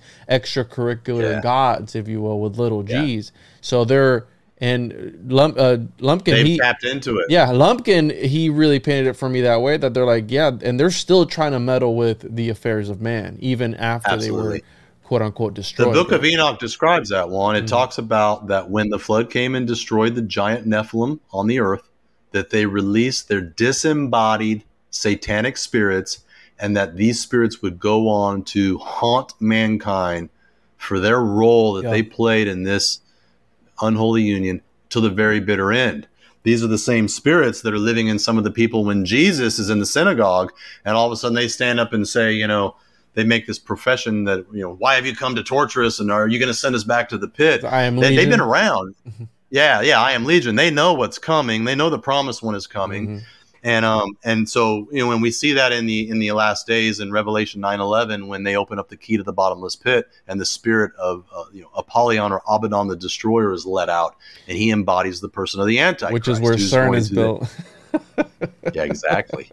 Yeah, where they claim that they can break a hole through the fabric of space and time and open up a portal to a higher dimension, which is a fancy way of saying tapping into the spirit realm. The spirit realm is the fifth dimension and higher. Absolutely. And I've done videos on that too. The age of Aquarius and the fifth dimension that's coming. To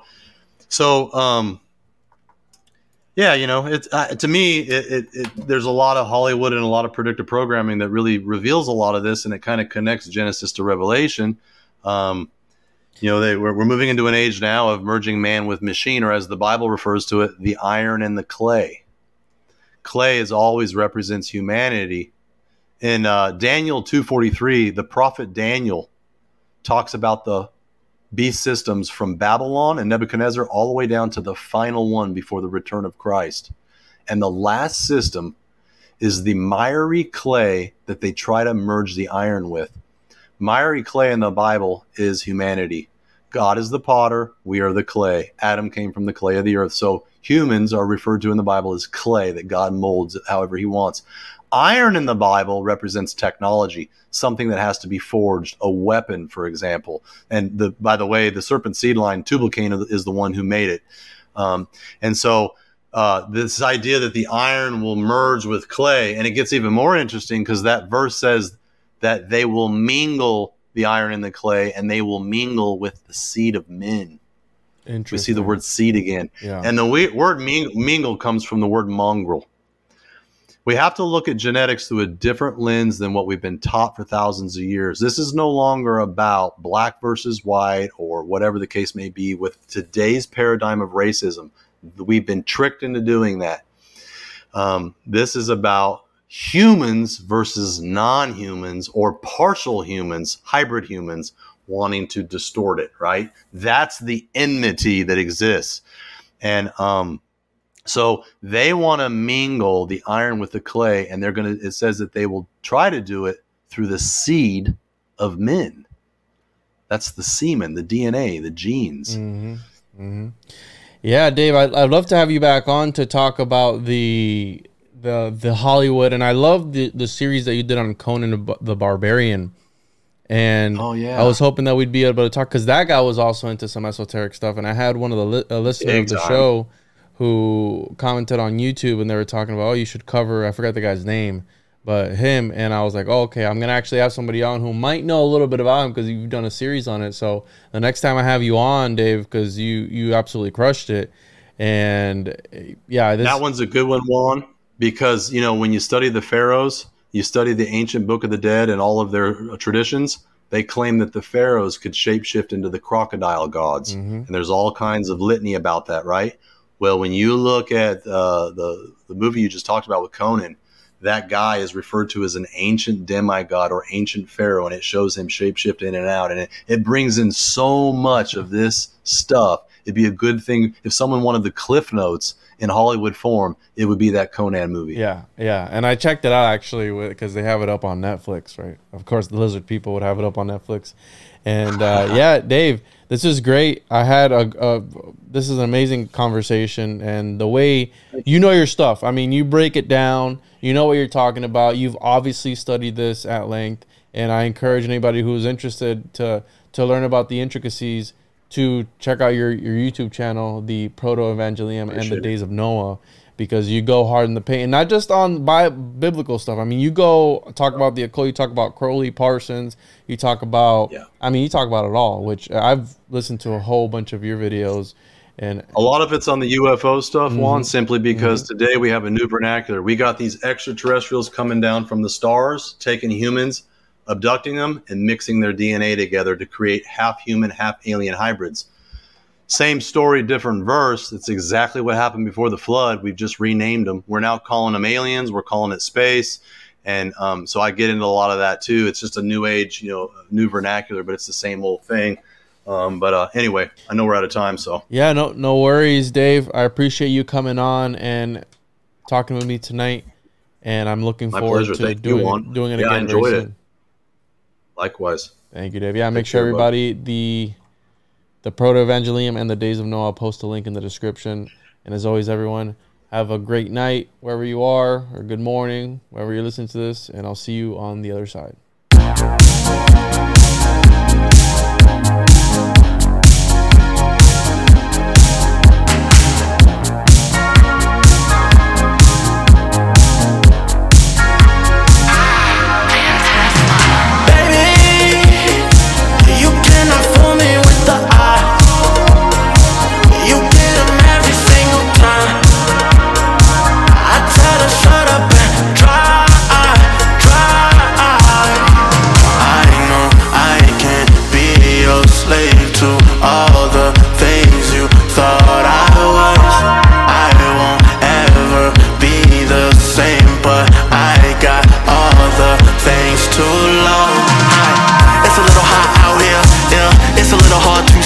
Away from enemies, from revenge be near.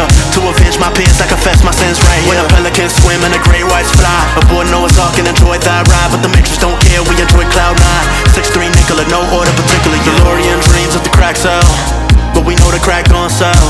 So if it's a variable, don't work well. I wasn't here when Reagan was a cartel. Push a bar, do I rap, do I sing, do I preach, I don't know. Do I lack anything via love? No I don't. But we gotta be a warrior too, cause that's just what warriors do. Baby, you cannot fool me with the eye. You get them every single time. I tell her shut up and try. Baby, you cannot fool me with the eye. You get them every single time. I tell her shut up and try. Staring up at Olympus, tight spear back of pretentiousness. Decades is vintage, new Babylon built on contentiousness. Clash on the road to Rome, we're gladiators who broken, but ain't no breaking us all. Yeah, they just wanna take the air, ain't caught, download the air, teleport the chopper. I'm a rebel like Hera, double helix intervenix with Jesus. I'm a chimera, looking at these golden years flying by fair false. They cutting it off for the food too, analytics they used to recruit you. War's a painting that sets on your Sun Tzu. They don't want the individual, just a carbon copy. You spitting that manicotti, yeah, I'm talking saucy. All they wanna build is a prison world full of pet Tamagotchis. Let me kamikaze, got me out of body like I'm Goku SS3. They wanna push me to the center like a cell, they wanna spin up at the center of the nexus, me.